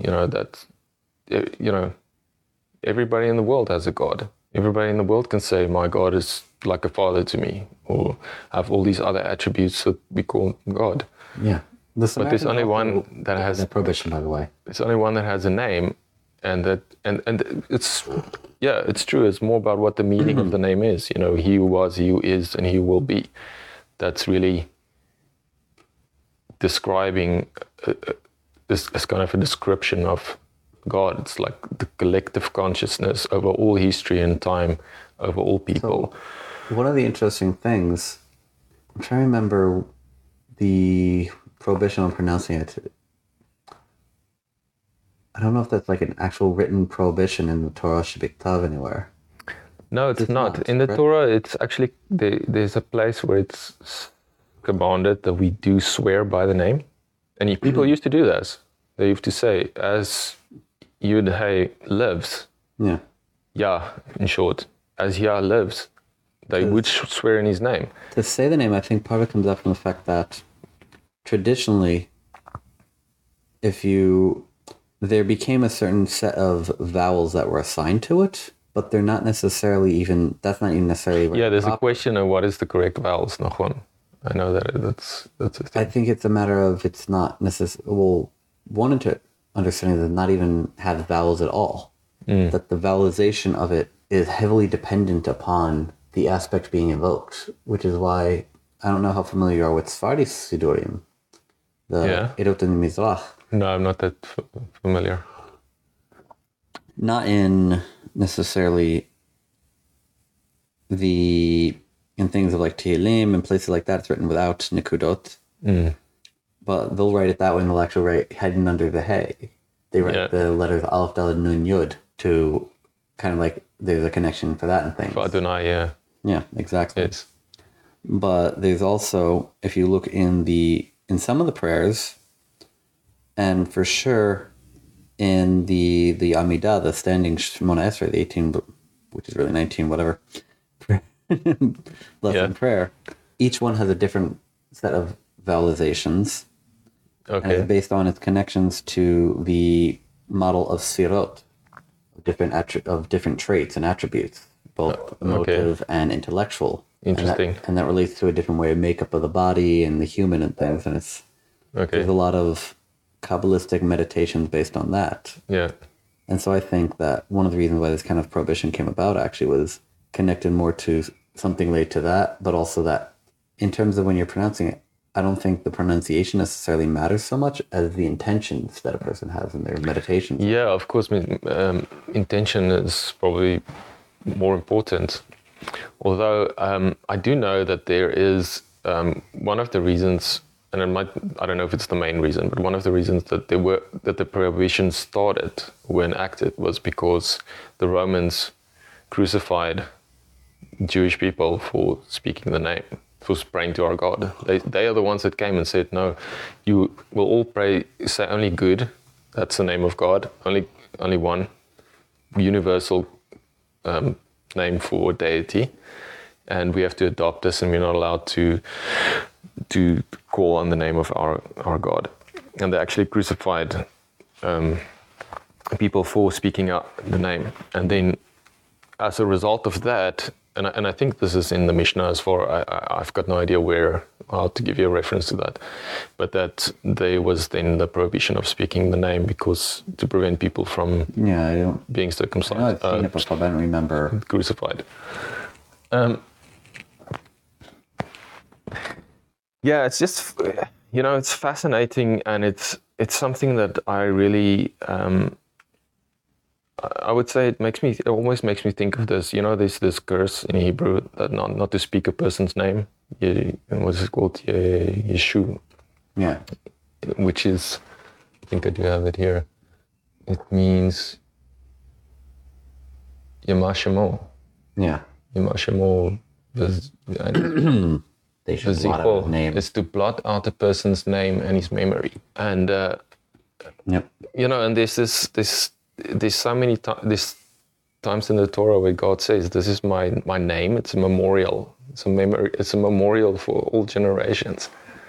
And so, it's just that connection with, how his face will be revealed when we call on his name. It all comes back to salvation, My wife was close with this one rabbi in Chicago, Rabbi Ephraim Friedman, who was a big posek and one of the top rabbis in the city at the time. And he used to always say, when she'd bring up the topics and all different stuff, and not this one, but enough things, he would say, it's a symptom of exile. Yeah. That we've been in exile so long now, and things are so forgotten that we don't know how to pronounce God's name. It's not necessarily a matter of we don't know how to pronounce it. We don't know even some of the reasons for things anymore. Yeah. We don't know why things were started and this and that and what it really means. We're so far removed. That's very interesting. I think we know, and there's just so much confusion. That all this confusion comes. I mean, look. It's thousands of years. That's what exile does. But there's an interesting verse. Look, there's so many things that we practice and we do a certain way, and we look at it, it's been done this way all the time. We're very anachronistic like that. Yeah. But it's only been done for maybe 300-400 years. I mean, look, find me in the Shulchan Aruch, the Jewish Code of Law, where he discusses the Shabbat evening prayers, Kabbalat Shabbat. Yeah. Find me where he discusses it. I don't know. It's not in there. It doesn't even It's not in there. Why is it not in there? Because they only started doing it as a formalized service during his lifetime. After he'd written it, that's when the Kabbalists hanging out in Tzfat started choosing, all right, we're going to say this of Tehillim on Friday afternoon, standing on the hilltops, facing to the west, watching the sun go down, with the Shekhinah in the west at that time. We're going to say these prayers facing west, which is why at the end of Lecha Dodi, everyone turns around and faces the back of the shul. Which is a mistake, actually. It's a mistake. Because the synagogues in the west were facing eastward, people get up to do that. It's a remembrance to that. Face that direction. Wow. But really, you should be facing in whatever you should be facing west, not the back of the shul. It's which say, it's to greet the bride as it comes in. No, the Kabbalists were facing to the west, watching the setting sun, and with then the start of Shabbat. The God with the Shekhinah, the divine presence, dwelling in the west, as they say. Yeah. So they face the west. Okay. Now, if you go to some synagogues, if you come to our synagogue, for example, they only do it for the end of the Chadodi, of course. They turn, and we're facing southwards because we're north of Jerusalem, so we turn 90 degrees to our right and face the west. And you can see who's a visitor in the synagogue and doesn't know about this, because they'll sit there and they'll turn around to the back of it and face the door and things, and you're like, nah. Yeah, that's funny. But But what's fascinating about what you're saying is that there is actually I have to look it up, but it's in Jeremiah. No, is it Isaiah? Isaiah talks about this. There's this group of I love how you Yodim. know these things and you see these connections. I wish I knew them like you. Yeah, there's this group of Yodim that it's in the past, in the time of the Babylonian time, I think. And he's telling them that because of their sins, they're gonna exile to Egypt. Okay, and that when they go into Egypt, one of the curses they will have is that they will no longer remember how to call on the name of God. They will forget His name, and they'll go around and they'll think they're going to be there in safety because they're fleeing here and they're going to go live there in Egypt and be safe. And then calamity is going to strike them, and they're going to want to call on God's name, and they won't remember what His name is. Yeah. Well, look, there's a question whether or not the Torah is even the right thing. The Torah is the right thing. Like, what do you mean? What do you mean, right thing? I'm saying that there's no errors in the Torah and things because it's like they talk about how during the times of certain kings, they uncovered a Torah scroll. They'd forgotten what it was in the Torah and this and that, and they found a Torah scroll and they read it. It's in the time of King Yoash, I think. Yoash? I don't remember which king. There's a few times that they bring up the Torah. Yeah, it's the high priest. The high priest finds the Torah there, and it's been missing. They haven't had a Torah for 100 years. And then again, in the times of Ezra, it talks about how he translates it back into Hebrew from Aramaic.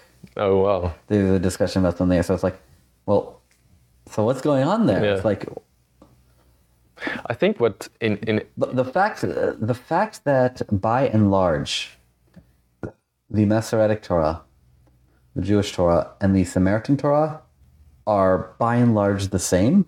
I think that alone is a good proof that we're onto something. Yeah. But the fact that there are differences between the two Torahs implies one of three things. Right? One of three things. Either the Torah is wrong, but let's assume that it's not. Yeah, but then you're saying wrong about something or wrong in total? Wrong. Okay. Wrong altogether. We're not going to go down that path. We're believers. But then it introduces one of two things. Either one of those two Torahs is wrong and the other is right. Yeah. Meaning either the Samaritan or the Masoretic. Now there are other ones as well, but let's just keep it in a simple sense. Okay. Either one of the two of them is right, or both are right. And when Moshe wrote the Torah at the end for each of the different tribes, there was intentional differences in the Torahs for whatever reasons that God revealed to him and not to us, or maybe not even revealed to him. Mm-hmm. But we don't have enough information to know whether or not. Yeah, I don't know. Both right I don't know if I agree about that. Or one is right and the other has errors in it. But the fact that there's this overlap, that there's about 30 to 40 major differences, which God willing I'll know what they are soon, because I'm working with a friend who's writing a book. He's Samaritan. He's writing a book on it. So I'm working with him on it. And I told him that that's one of the things we have to include is the major differences in the Torahs. Minor differences we should discuss. There's about 4,000 to 5,000 of them or something. Somewhere 4,000 to 5,000, I think it is. Yeah. Minor differences. We're talking like grammatical differences, spelling differences. Yeah. Or a missing verse or an added verse or words or things that don't change anything, but maybe add a little character or something.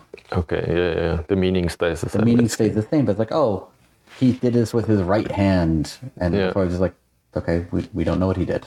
Okay. I'm just making this up. I don't know what they are. But the 30 to 40 major differences, not all of them, but most of them have to deal with things being changed location to Grizim. Yeah. Which specifically says Grizim. And who is the priest? And that's the Bible. Well, nothing about the priest. Okay. There's no difference. No, there's no difference there as far as... They're also Levites then, supposedly. What? They're also from Levi? Absolutely. Okay, wow. Absolutely. Where they see the split between the two peoples is from the times of Eli and Uzi, who were, I want to say they're two brothers. I don't know if they're brothers or cousins or what it was, but they had a fight. In the time in our Torah, like what? It's not the Torah, it's in the times of... Yeah, after Shmuel. End of Shoftim. Times of Shmuel. Okay. Just before Shmuel's born, basically.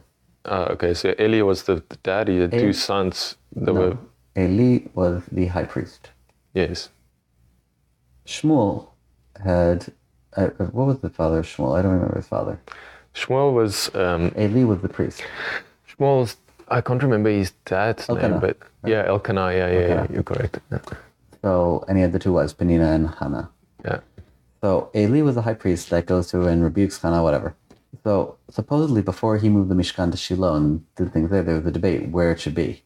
Okay. And he says there, and we're still waiting. This is where God wants the Mishkan to be now. We're still waiting for the place to be. Okay. And Uzi said, what are you talking about? The Torah says it should be in Gerizim. You're changing things. Now's the time to go up to Gerizim and move it up there. Okay. And that's where the split happened. Okay, according to the Samaritans. Samaritans. Okay, interesting. Well, when it comes to Torah and truth, I mean, me personally, what I see in the Torah, and I'm talking mostly about, if I look at the Pshat, is what we done, like people think of I guess Judaism, and they think, oh, that's the religion of the Bible. But there's so many things in that covenant that we're not doing. Like whether or not we can or cannot, regardless. We don't have the temple at the moment. We don't have that system. We don't have the Levites and the Kohanim doing their jobs. That's a part of the covenant we made. We're not really doing the Shemitah. I mean, we're doing some form of the Shemitah. Oh, don't get me started on Shemitah. No, I don't want to go too deep into that. Don't get me started on Shemitah. But the whole idea of Shemitah is when people get released from their servitude and the land rests, is that those people that get released from their servitude, they go to their own land. They go back to their own land to farm their own land. And their land gets released. So we don't have that because a lot of people don't own their own land here, right? We don't have that system set up. That is, the covenant that we made is with those, those are just some of the Torah, some of the laws, some of the Torah. But there's a lot of, I see that, and I see that's what true freedom is. True freedom is if every person owns his own land, and you cannot be taken away from you. Nobody can say it doesn't belong to you, or you have to pay some money to be there. You don't have to pay rent to be there. You don't have to pay taxes to be on that land. That is freedom. If it's too difficult for you to make a living on that land, you can go and be an apprentice, a servant at somebody else who then takes care of you for 6 years, and you learn from them how to, be good or produce food and be a good farmer or businessman or whatever you want to do, and go back to your own land and try again. So that you survive, and that's a system that, if you really think about it, in today's world, we have there's a lot of poverty, and there's a lot of people living in the streets, especially in the West and America, and that would solve, if you have a system like this, that would solve that problem. Absolutely. But where's the money in that system? Yeah, well, that's why this system that we have now is a broken system. Correct, because the people who get the power don't want to give up the power. Yeah. They're very happy about that. And to move things back towards peace a little bit, that's one of the biggest roadblocks is if it doesn't bring money, it's not interesting to the peacemakers. Yeah, because everything is we tend to put everything into a monetary value. Did you see that paper that came out that recently, where they showed this correlation between the influx of money from America to the Palestinian territories and the Palestinian Authority and the influx of terror? Oh no. And it basically follows the exact same trend. Oh my gosh. With a slight offset where the money comes in. And there's insane amounts of money coming from Europe too, like the Germans and the European Union, the ports, bring so much money into the Palestinian areas. And they look at all these buildings that they build. They just go and build, and houses and roads and all that. It's all supported by the European Union. Yeah. Peace is not... That's the shame. That's the real downside to peace activism and peace seeking. There's a false peace seeking as well. That's just about money and about influence. Because what does it mean to be Rodef Shalom, a peace seeker, who runs after peace? It really is an altruistic thing at the end of the day, because if you're really seeking true peace, It comes because from there's no money in inside, it. right? There's no money in true peace. Yeah. And most people who are going after the peace, or the money thing, as soon as you throw them a legitimate solution, something that will happen, people switch tunes because they realize, oh gosh, I'm going to be out of a job. Yeah. But war? Oh, War makes money, means man. Money. There's a punk band out of California from the 70s and 80s called the Dead Kennedys. Oh, yeah. And they did this song. It's kind of a spoken word over over one of their other songs in the background. And they called it Kinky Sex Makes the World Go Round. Mm-hmm. And the entire song is that, talking about this fictitious conversation between, I think, was it the minister, the head of war at the State Department of the U.S. and the Prime Minister of England. And they're coming together with this plan that they've already talked about with the Russians and all the other nations. Where it's like, all right, here's how we're going to keep the wars going, to keep the people oppressed, to keep the money flowing. Yeah. And there's so much truth to it. It's a song. It's one of these timeless songs that's like... Yeah, and we see this in the world today. Like how, we're going into this, what's called a war economy, basically, throughout the world, where they just saying, okay, let's manufacture more weapons and have wars. And look, if there was instantaneously peace in Israel, the economy would collapse. I don't know what percentage of Israel's economy is defense. I'm sure we can. I think it's a big part. Absolutely, it's a big chunk. Yeah, it's probably between a quarter and a half, if not more, even. Let's see. I mean, it's one of the real challenges to peace, is that people work in defense. What does it say? Defense budget this was for the year 2021. Defense. I'm saying the defense industries. Okay, yeah. You have to look up what percentage of the GDP of Israel's GDP is defense. That's what you need to know. Does it say? It's about the same as spending budget. Yeah, that's just the budget again. And that's 24 billion. Indicators filed, which from the military expenditure in Israel was 5%, but that's just military expenditure. That's still not all the... Yeah, like Rafael Industries. Like Rafael, Elbit. Yeah, we make a lot of money out of war. That's for sure. It's not the largest anymore, but at one point, Israel Aerospace Industries was the largest employer in the country. Yeah. It's something like 15,000 employees. Yeah. And, all right, let's say you've got, 1 million to 2 million working adults or something, right? Yeah. That's just from one company. But how much money is actually there as well is the other issue. Yeah. No, it's not necessarily the amount of people working. Drives the economy. So how do we establish peace? What do you think? Like, how do we, like, with the initiatives that you're involved with? That's why it has to be a grassroots thing, because it needs to have a snowball effect. And that's why I love this line that I throw back anyone who's heard me give an interview before or give a talk. I always come back to the idea of let peace break out. Which, all right, fine. I kind of stole the line from Monty Python and the world's funniest joke sketch. But it's true. Just as war can break out, so can peace. Yeah. But the thing is, you need to do it in such a way that it can break out, which means you have to build it up like a snowball, where slowly at the grassroots level, the people do it and shatter their fears. And this goes back to I'm debating whether or not to say this, because it's a very controversial statement. No, I love controversial stuff. This podcast is all about controversies. But I hate to say this. People always want to say, "Oh, the Palestinians need to come to the table." Palestinians come to the table. It's like, Palestinians what? Palestinians need to become to the table and become a peace partner, and this and that. You need an active peace partner. All right. First off, there's two aspects of peace. There's the peace on the paper, and there's the peace on the ground. And the two are independent of one another. Yeah. And if there's no peace on the ground, the peace on the paper is not worth the ink it's written with, the paper, nothing. Yeah. Because it won't sustain. Yeah. You need both. And in fact, doing peace on paper, it's rather simple. If they wanted to make an agreement, they could do it overnight. Yeah. And solve everything. all right, you're going to have negotiations. It could take much longer, but if they really want to, they could say, overnight, here's an agreement, we're doing it. Mm. But they're not interested in that, and that's a whole separate issue. Because, as we said, it's clear why they don't want that, because the money stops flowing. Yeah. But they don't need to worry about that even because the peace on the ground doesn't exist in the first place.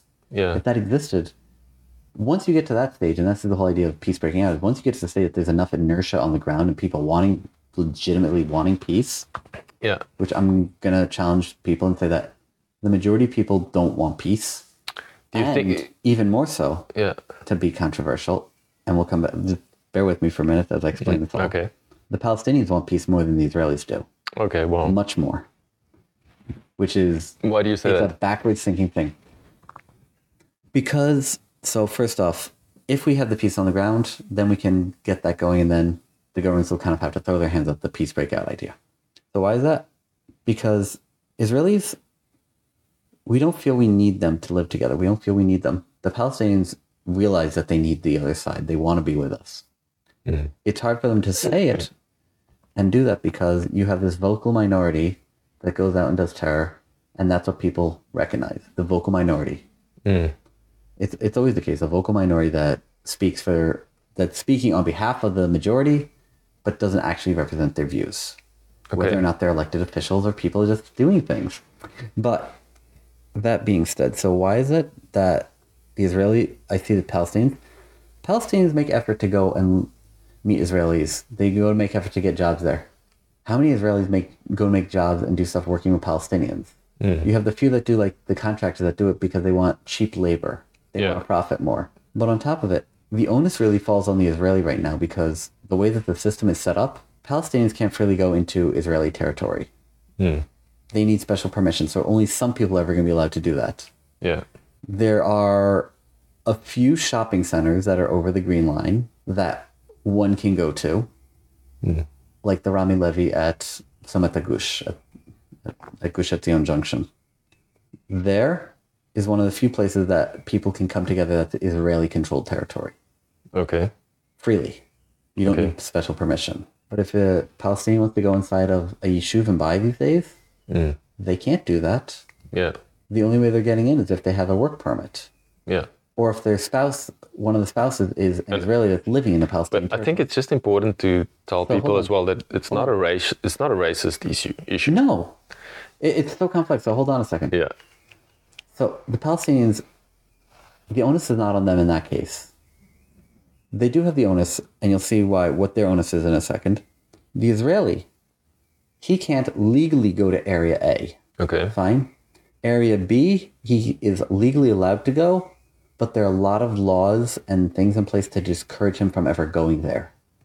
Which is why, on one hand, when I love the idea of these bypass roads, because let's face it, the transportation network here was not set up for cars. Yeah. It's an ancient system that was improved over time from horse and buggy and footpaths to support cars. Yeah. But you go through some of the villages and on some of the original roads and stuff, and you get into the center of some of the villages, and it's like they just couldn't make it wider than a car's worth. There's some villages where you drive through, and this was the main road. Yeah. Now, these roads are not main Israeli roads anymore, but they go through villages, and you literally have to stop and wait for another car to come through. Yeah. Because it's too narrow. The buildings were just built too close together in the center of town. And until somebody decides we're going to knock a building down, and sometimes it's like you'll go into town, you have to like weave through to do it. But that's because they improve. So when you build these new roads, you can now build a road that actually supports car travel at high speed and shortens time. Yeah. It also makes one who goes into the village a little bit safer because you're not dodging cars that are flying through. I mean, let's face it, Nabi Elias, let's use Nabi Elias as the example, which is another village here that in the past 5 years received a bypass. It was like 4 or 5 years ago that they received a bypass road. At first they were against it, but they came to realize at the end of the day, okay, yeah, there was a dip in their economy at the start because people weren't driving through anymore. And so so it's convenient to stop. You have to make an effort. Yeah. But after it got past that, people start coming in, and it's even better for them now because at least on Saturdays, I don't know this firsthand. I know this just from them telling me. So the Russians really love going there. Okay. And in And the they do olden their days, shopping on Saturdays or what? on Saturdays, On because Shabbat. of the main road, you still had a lot of traffic going through. Yeah. Now, you have tons of foot traffic. The Russians all come in, they pack in, they love hanging out there, buying things. Oh, wow. And because you don't have the traffic, as much traffic flying through, you're getting the traffic that's coming just to shop, basically. Mm. With Funduk, if they can figure out where to put it and not cause problems and everything, Yeah. I think a similar type thing will happen with time. It'll take time. Same with Hawara. I'm not against it for the travel Better and for infrastructure, road better infrastructure. and from this perspective of safety. Yeah. From a perspective of security, I think they use that to tout these. They tout the security thing. Oh, it's better security. It's safer in that sense, but it also deeper drives that wedge between the two sides. Yeah. Which goes back to this point that I'm trying to make right now. Sorry, this is. But why the onus falls on the Israelis? So the Israelis can go to these villages that are Area B legally. Okay. Buying things there, all right. There are certain legal implications that make it questionable on a legal standpoint, but it still happens, and the government's not like saying no. Yeah. I mean, like for example, when you cross over the checkpoints, it says big signs at the thing, these big yellow signs: "Do not pass your car over to the Palestinian Authority for repairs." Blah blah blah blah blah. It's illegal.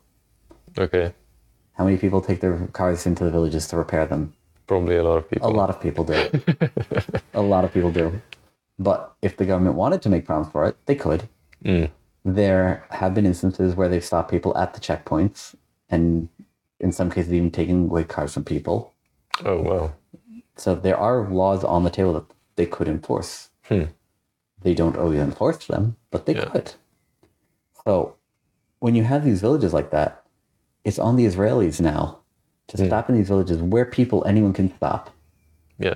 And get out and talk to people, get to know people, realize that, these are people who have lives too. They're humans. Yeah. They're humans. Just like us. Maybe some of them are really brothers and sisters. Maybe some of them are cousins. Maybe some are no connection whatsoever. People have been brought here from elsewhere that have nothing to do with anything. But at the end of the day, we're all human. We're all God's creations in the world. And until we can get to that level, you can't have peace. That's part of the issue, is you need to have that connection. Yeah. It's like the whole thing people saying about good fences make good neighbors. If you put up a big fence, you're not making peace with your neighbor. You're just disconnecting from them. Yeah, that's true. So to here, if we go to a two-state solution, what does that do? We haven't made peace. Look, I come from South Africa, and people, we've, for good reason as well, security reasons, but people live in their own prisons, that they've constructed for themselves. Yeah. And it takes away freedom. I just want to say that, true freedom is obviously, it's between people, not freedom, I mean peace, shalom, is between peoples. It's something that's collective. But there's a peace that comes from inside first. And I think, I always think of it like this. If every single human being on the planet today, every single human being have peace inside of themselves, meaning they've dealt and they fought the wars with their own darkness within them, and they've triumphed. They triumph over the darkness, and they are at peace with themselves, and they've got no reason to be angry at anybody for what they say. What people physically do to you is something different, because that could be violence. But do not get reactive and angry at what is going on around us in the world, and what the media is telling us, and what the fear that people are that are being put on us through the media and through other people. But to have that total peace within. If every single human being has that within them, then there would be no reason for war, any war. Correct. Like even Russia and Ukraine. No reason Correct. for any war, because you wouldn't want to hurt somebody else. You would be like fully at peace with yourself. And the problem is you've got these leaders who sit over us and go, we're unhappy. yeah, We've got authority over you, so we're going to make you miserable. We're going to prevent you from seeing the truth and the comfort and the peace inside. We're going to clamp down you from every which way we can. And as a result, it prevents that peace from developing with people. yeah, Look, with all these people going towards like transgenderism and and homosexuality and all these woke other ideology. things. Yeah. I'm not going to say that there's nobody who has that legitimately has these intentions. If there were, then the Torah wouldn't necessarily. If They wouldn't be the Torah wouldn't mentioned. even Yeah. speak about it. Just like there are people who have the impulse to kill, but Yeah. they have to overcome it. I know people like that. I met people who've told me, it's like, I get the impulse to go out and strangle people, Wow. but I don't. The Torah told me I'm not allowed to do it. I don't do it. Yeah. Yeah. Look, With homosexuality, same type of thing. The Torah says not to, but many people outside of the Torah world, they have the inner one. You have some that feel that way, and they choose to go towards it, or they choose to battle it. Some battle it and never disclose these tendencies. Yeah. But you also have a society right now that's pushing this agenda to follow these trends and do these things. Yeah. And so it's like you have people that are already unhappy on the inside, and here's someone coming on and saying, "Do this and you will be happy." It's like, well, maybe I should try this. Yeah. Or the mainstream media that's just putting more fear into people as well. Correct. It's like you tell them, it's like, oh, if we build this wall, you'll feel safer. Yeah. And then you build the wall, and then the next day something happens, whether or not it was a planned something happened in conjunction to create fear, or something that someone just happened to get by around the wall and do it. All of a sudden, even though you have the wall, oh, well, the wall wasn't good enough. We need to build a better wall. Yeah. build your own prison even better. Yeah, and in each person, in each human being, there's an amount of good and an amount of bad. That people have to make those choices. With the thoughts that arise, that come in, we have the ultimate choice whether or not we're going to follow that path of the path of good or the path of bad. We need to know the difference between what's good and what's bad, and that Torah directs us in that. And a lot of those things are kind of obvious as well. It's obvious that it's not good to go around and kill people, or sleep with your neighbor's wife, or lie to people. Yeah. But the thing about that is also there's this whole idea of absolute versus relative morals. And the thing is, without something like the Torah, without something that from the Creator, you can't have absolute morals. And everyone's like, oh, well, of course, killing people is wrong. It's like, no. You've just been raised with so much and from such an early age that you've come to believe that as an absolute, and you see that. Yeah. But there are definitely societies that find it to be morally proper and whatnot. Maybe sometimes it's very selective killing. Look, we according to the Torah, we are supposed to stone people that commit certain sins. Correct. But we don't. As a community, but we don't. So we're also breaking the Torah in that way. Yeah.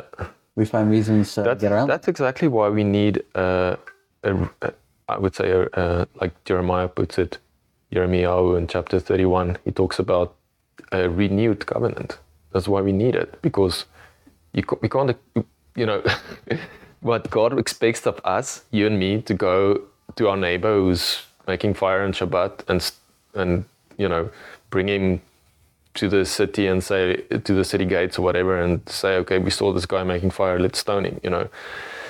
I don't believe that God expects that of us at the moment, because when we have a renewed covenant and we all agree on this is the Torah, this is the covenant. We agree on these rules, that it's wise and wisdom, and it gives us, again, also all those things: mercy, peace, truth, loving kindness, justice and righteousness, and those attributes of God. Well, the thing is, we don't see it clear as day. I personally believe that if all the quote unquote non-religious Jews that drive on Shabbat, let's assume that it's clear that driving on Shabbat is a prohibition, right? We have to assume that. I mean, it didn't come from God directly. He didn't say, "Thou shalt not drive on Shabbat." Yeah. But we'll just use an example. We'll say that that's the example that do that. If they saw the Torah clearly and they saw it, we wouldn't even need to convince them. Yeah, but they would on their own just stop. Yes, an awakening. I pray for that too, for an awakening for people to see the justness in Shabbat, in doing Shabbat, and keeping Shabbat. I mean, that's the whole story with the wood gatherer, or which Steve and I have to debate. Was he gathering whatever he was doing with wood?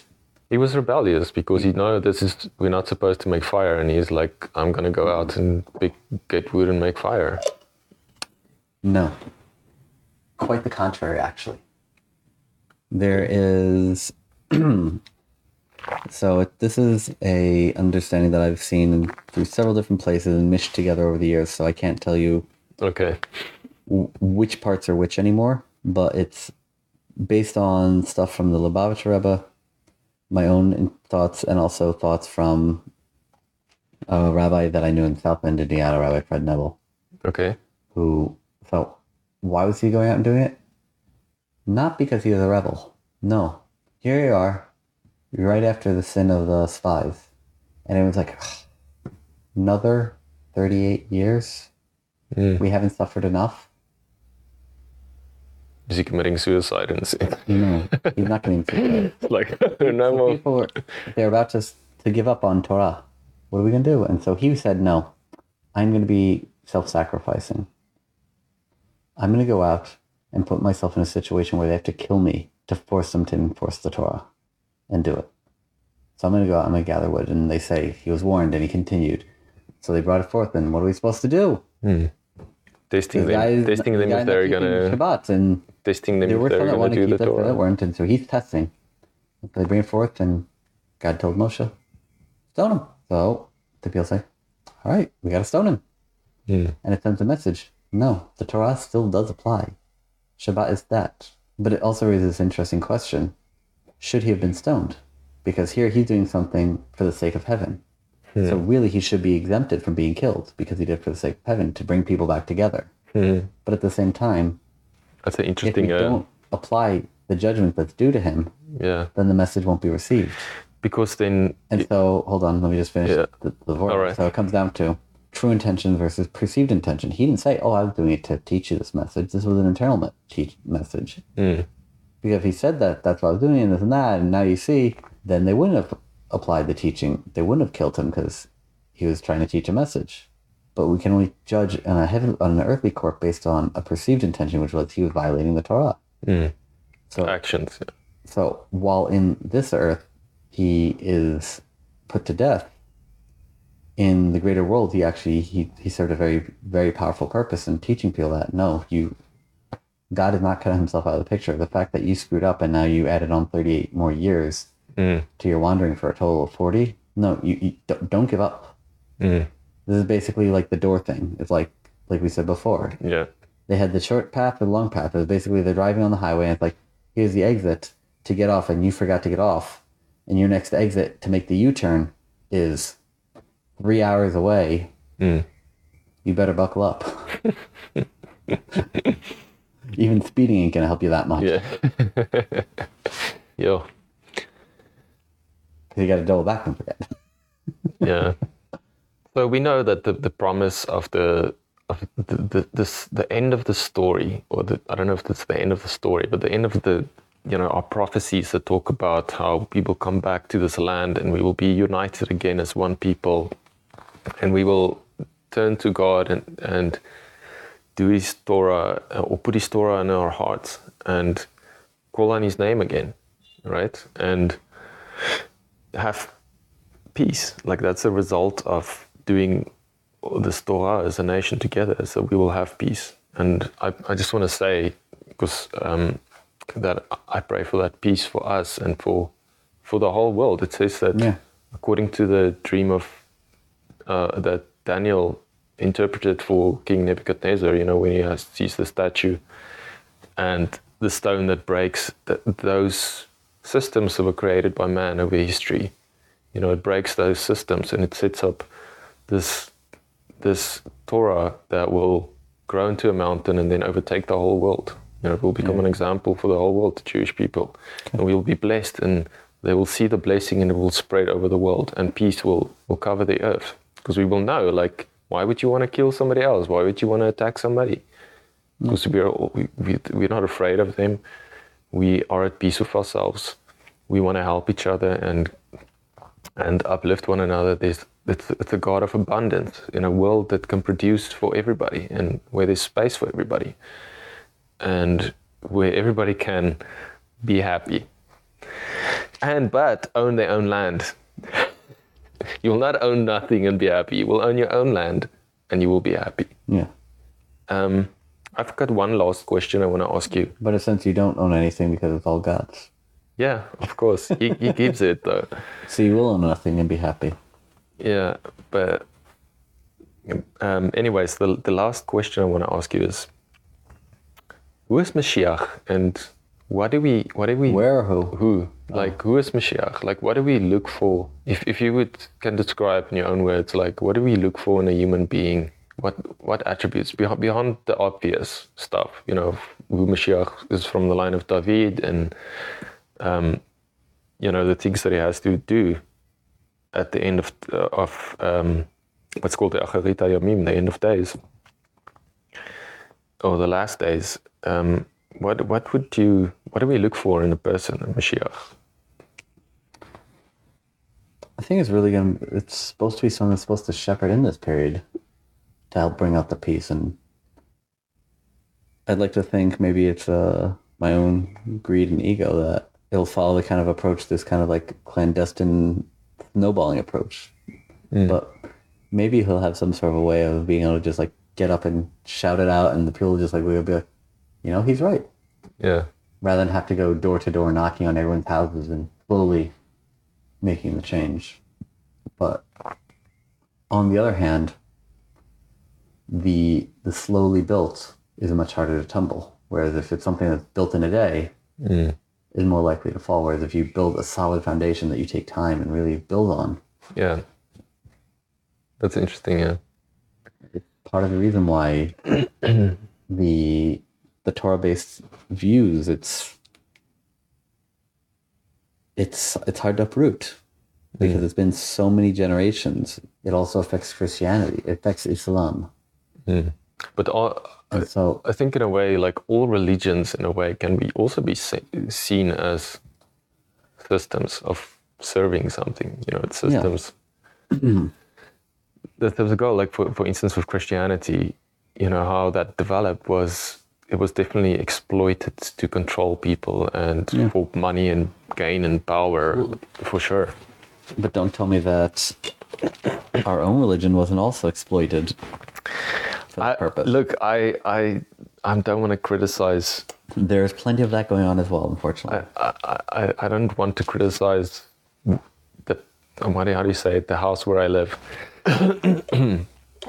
But I think when we really honestly look at the attributes of God, and we can say, are those the attributes that the system is putting in the highest values? Because those attributes, all of them have in them love. You know, you can't have justice without, it's kind of a form of love. Truth is a form of love. Mercy and grace, obviously, you know, compassion, loving kindness, long suffering or patience. It's all connected to love, right? Correct. And that's where you have to look at and say, is the system that we're looking at today actually based on the true source, or has it deviated? And if it's deviated, how can we pull it back? Yeah. But as I said, you can't just make a big shift, because if it's not founded right, then it just all crumbles. If one person goes and says, hey, we're doing X, Y, and Z mitzvot wrong, we need to go back and do it like this. And he just goes and does it publicly and makes a big statement about it. Maybe 3 or 4 other people will follow him. What's more likely to happen? You're a heretic! Yeah. And kill him. Yeah. Whereas if he does it slowly and explains to people and shows them, and people start doing things at first in private and then slowly start doing more together, and then to the point where it's like you have one community, 2, 3, 4. It becomes much stronger. Yeah. It's like I remember there's this one individual who, it's a shame that I know him personally at one point. I met him. It's a shame at the time I didn't know his story. Okay. That I didn't get to see. Like, I could send you sometime a link. There's on Chabad.org. There's this Rav Yaakov Ephraim Parisi. Okay. Who grew up and became a minister. He was a pastor. And he started being a little bit oddball, so they sent him off to the side to his community, and so gave him the mission, like, we want you to go and become an expert in our boy. And he, in particular, he did the holiday of Passover, so we want you to learn about Passover. Okay. So he started learning about Passover, went back to the Torah, went to the things, and started learning, like, and I forget if it was the first year, or maybe the second or third year, he decides, you know what, my community is going to start keeping Passover. They're going to sacrifice a real... I don't think they sacrificed the lamb. Okay. But they're going to start keeping Passover and eating matzah for a week and doing all these things. And so he started doing preaching that, and he was seen as a little bit crazy. So they moved him to another location, and he started doing more. And him and his wife slowly started getting over more and more, and becoming more, taking their community that they end up in the end. I don't know how many actually converted ever from their community. I never heard that statistic. Okay. But dragging people along and throwing out much more of the New Testament and some of the idol worship things, and getting back towards a Jewish lifestyle, but still calling themselves Christian because their boy did it, don't forget. Yeah. And it's just like, it's funny. It gets to the point where he's sitting there one time, and he's sitting at home, and it's in December, and he's reading, I forget where exactly, there's a few places that talks about it, how you're not allowed to have these trees and worship trees, and he's sitting there going, like, oh gosh. And he looks up at the tree, and he looks at the text, and his wife comes in, and she's like, what'd you do? I didn't do anything yet. What did you do? Come look at this. He shows their face. He's like, well, what are you waiting for? Why is the thing still in here? They want to take out the tree. So he has you to pass chop through the down the community, tree. pulling the tree out of the house before December 25th. That's hilarious, yeah. Oh yeah, his story is great, and he goes through, and you see it's like, because he did it so slowly, it's like, it's so firm and so deep within him. Yeah. It's one of the reasons why when people go through the whole conversion process, and we discussed a bit about it before, but when we go through, and on one end, I hate the abuse that the conversion system does on people who go through it. But at the same time, I also get it, because you don't want somebody to just overnight convert, because you see people who get some of these... It needs to be difficult, conversions, and it doesn't stick. I must tell you, just doing the circumcision by itself, it's probably, that's a hard thing to do. Yeah. Yeah. It's not something somebody decides lightly. No. Although, from what I've heard, it's done under anesthetization. For some, will go completely. I'm sure it wears off at some point, I'm sure. That anesthesia doesn't last forever. No, but once you're put back together, the pain is far less than when you're actually doing the surgery. I have to imagine. I mean, I've had... No, for sure. I've had 2 hernia surgeries, and I can tell you that with the hernia surgery, with the first one, very little pain. I loved how they did it. They did a great job. The second one was supposed to be fancier, more this and that, and they refused to do it the way that I wanted to. They originally agreed to it, and then they changed the staff last minute, and they did it a different way. And I could tell you, the anesthesia alone was far worse. It wasn't the general, it was the local. It was far worse. Oh, wow. The pain of it going in and doing that and losing the control of my lower half of my body till the point that I had it back was far worse than any pain that I had afterwards. Yeah. Far worse. So, I'm not saying that having one's foreskin removed is the same type of thing. Yeah. But it is the same region of the body, first off. Yeah, you can relate a little bit. And it's... You are being stitched back up. It's not like... Yeah. I mean, the actual surgery itself is... And the initial impetus. I've had other things along the way that I've had to deal with pains. It's like, I could tell you, the recovery pain is far less than the initial shock. Yeah.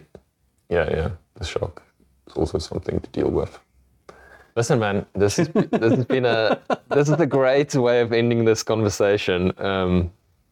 But thank you so much. I appreciate it. To all the listeners out there, go schedule your circumcision now. I actually did hear a story one time, and then I'll let you completely wrap it up. There was a Russian guy one time who was, I forget if he was actually Jewish and just never had a circumcision, or he was converting, but he's like, And they're like, all right, so we're going to schedule for you the surgery and this and that. He's like, I'm a Russian. No anesthesia. Oh my Doing it right now. Yeah. Is he still sane? Oh, he probably wasn't sane to start with. I think he had a swig of vodka and did it. I don't even remember who the individual was, but I knew a rabbi who was involved with the process. Oh wow! So he went through with that. Jeepers! That must have been a. Yo, can't imagine, man. Anyways, Yoel, thank you so much for having this conversation with me. Maybe we'll have some more conversations in the future. Who knows? I would maybe like to talk to you more about the Samaritans. It's really interesting to me. Future. Fascinating. But yeah, man, thanks, and be blessed, and may God protect you every moment of the day, and may you experience that protection and have your focus on Him. I think the important thing Not from my on fear. perspective is remembering that when you walk with God, nothing bad happens to you, because even if it's apparently bad, there's a certain good that's supposed to come out of it. Amen.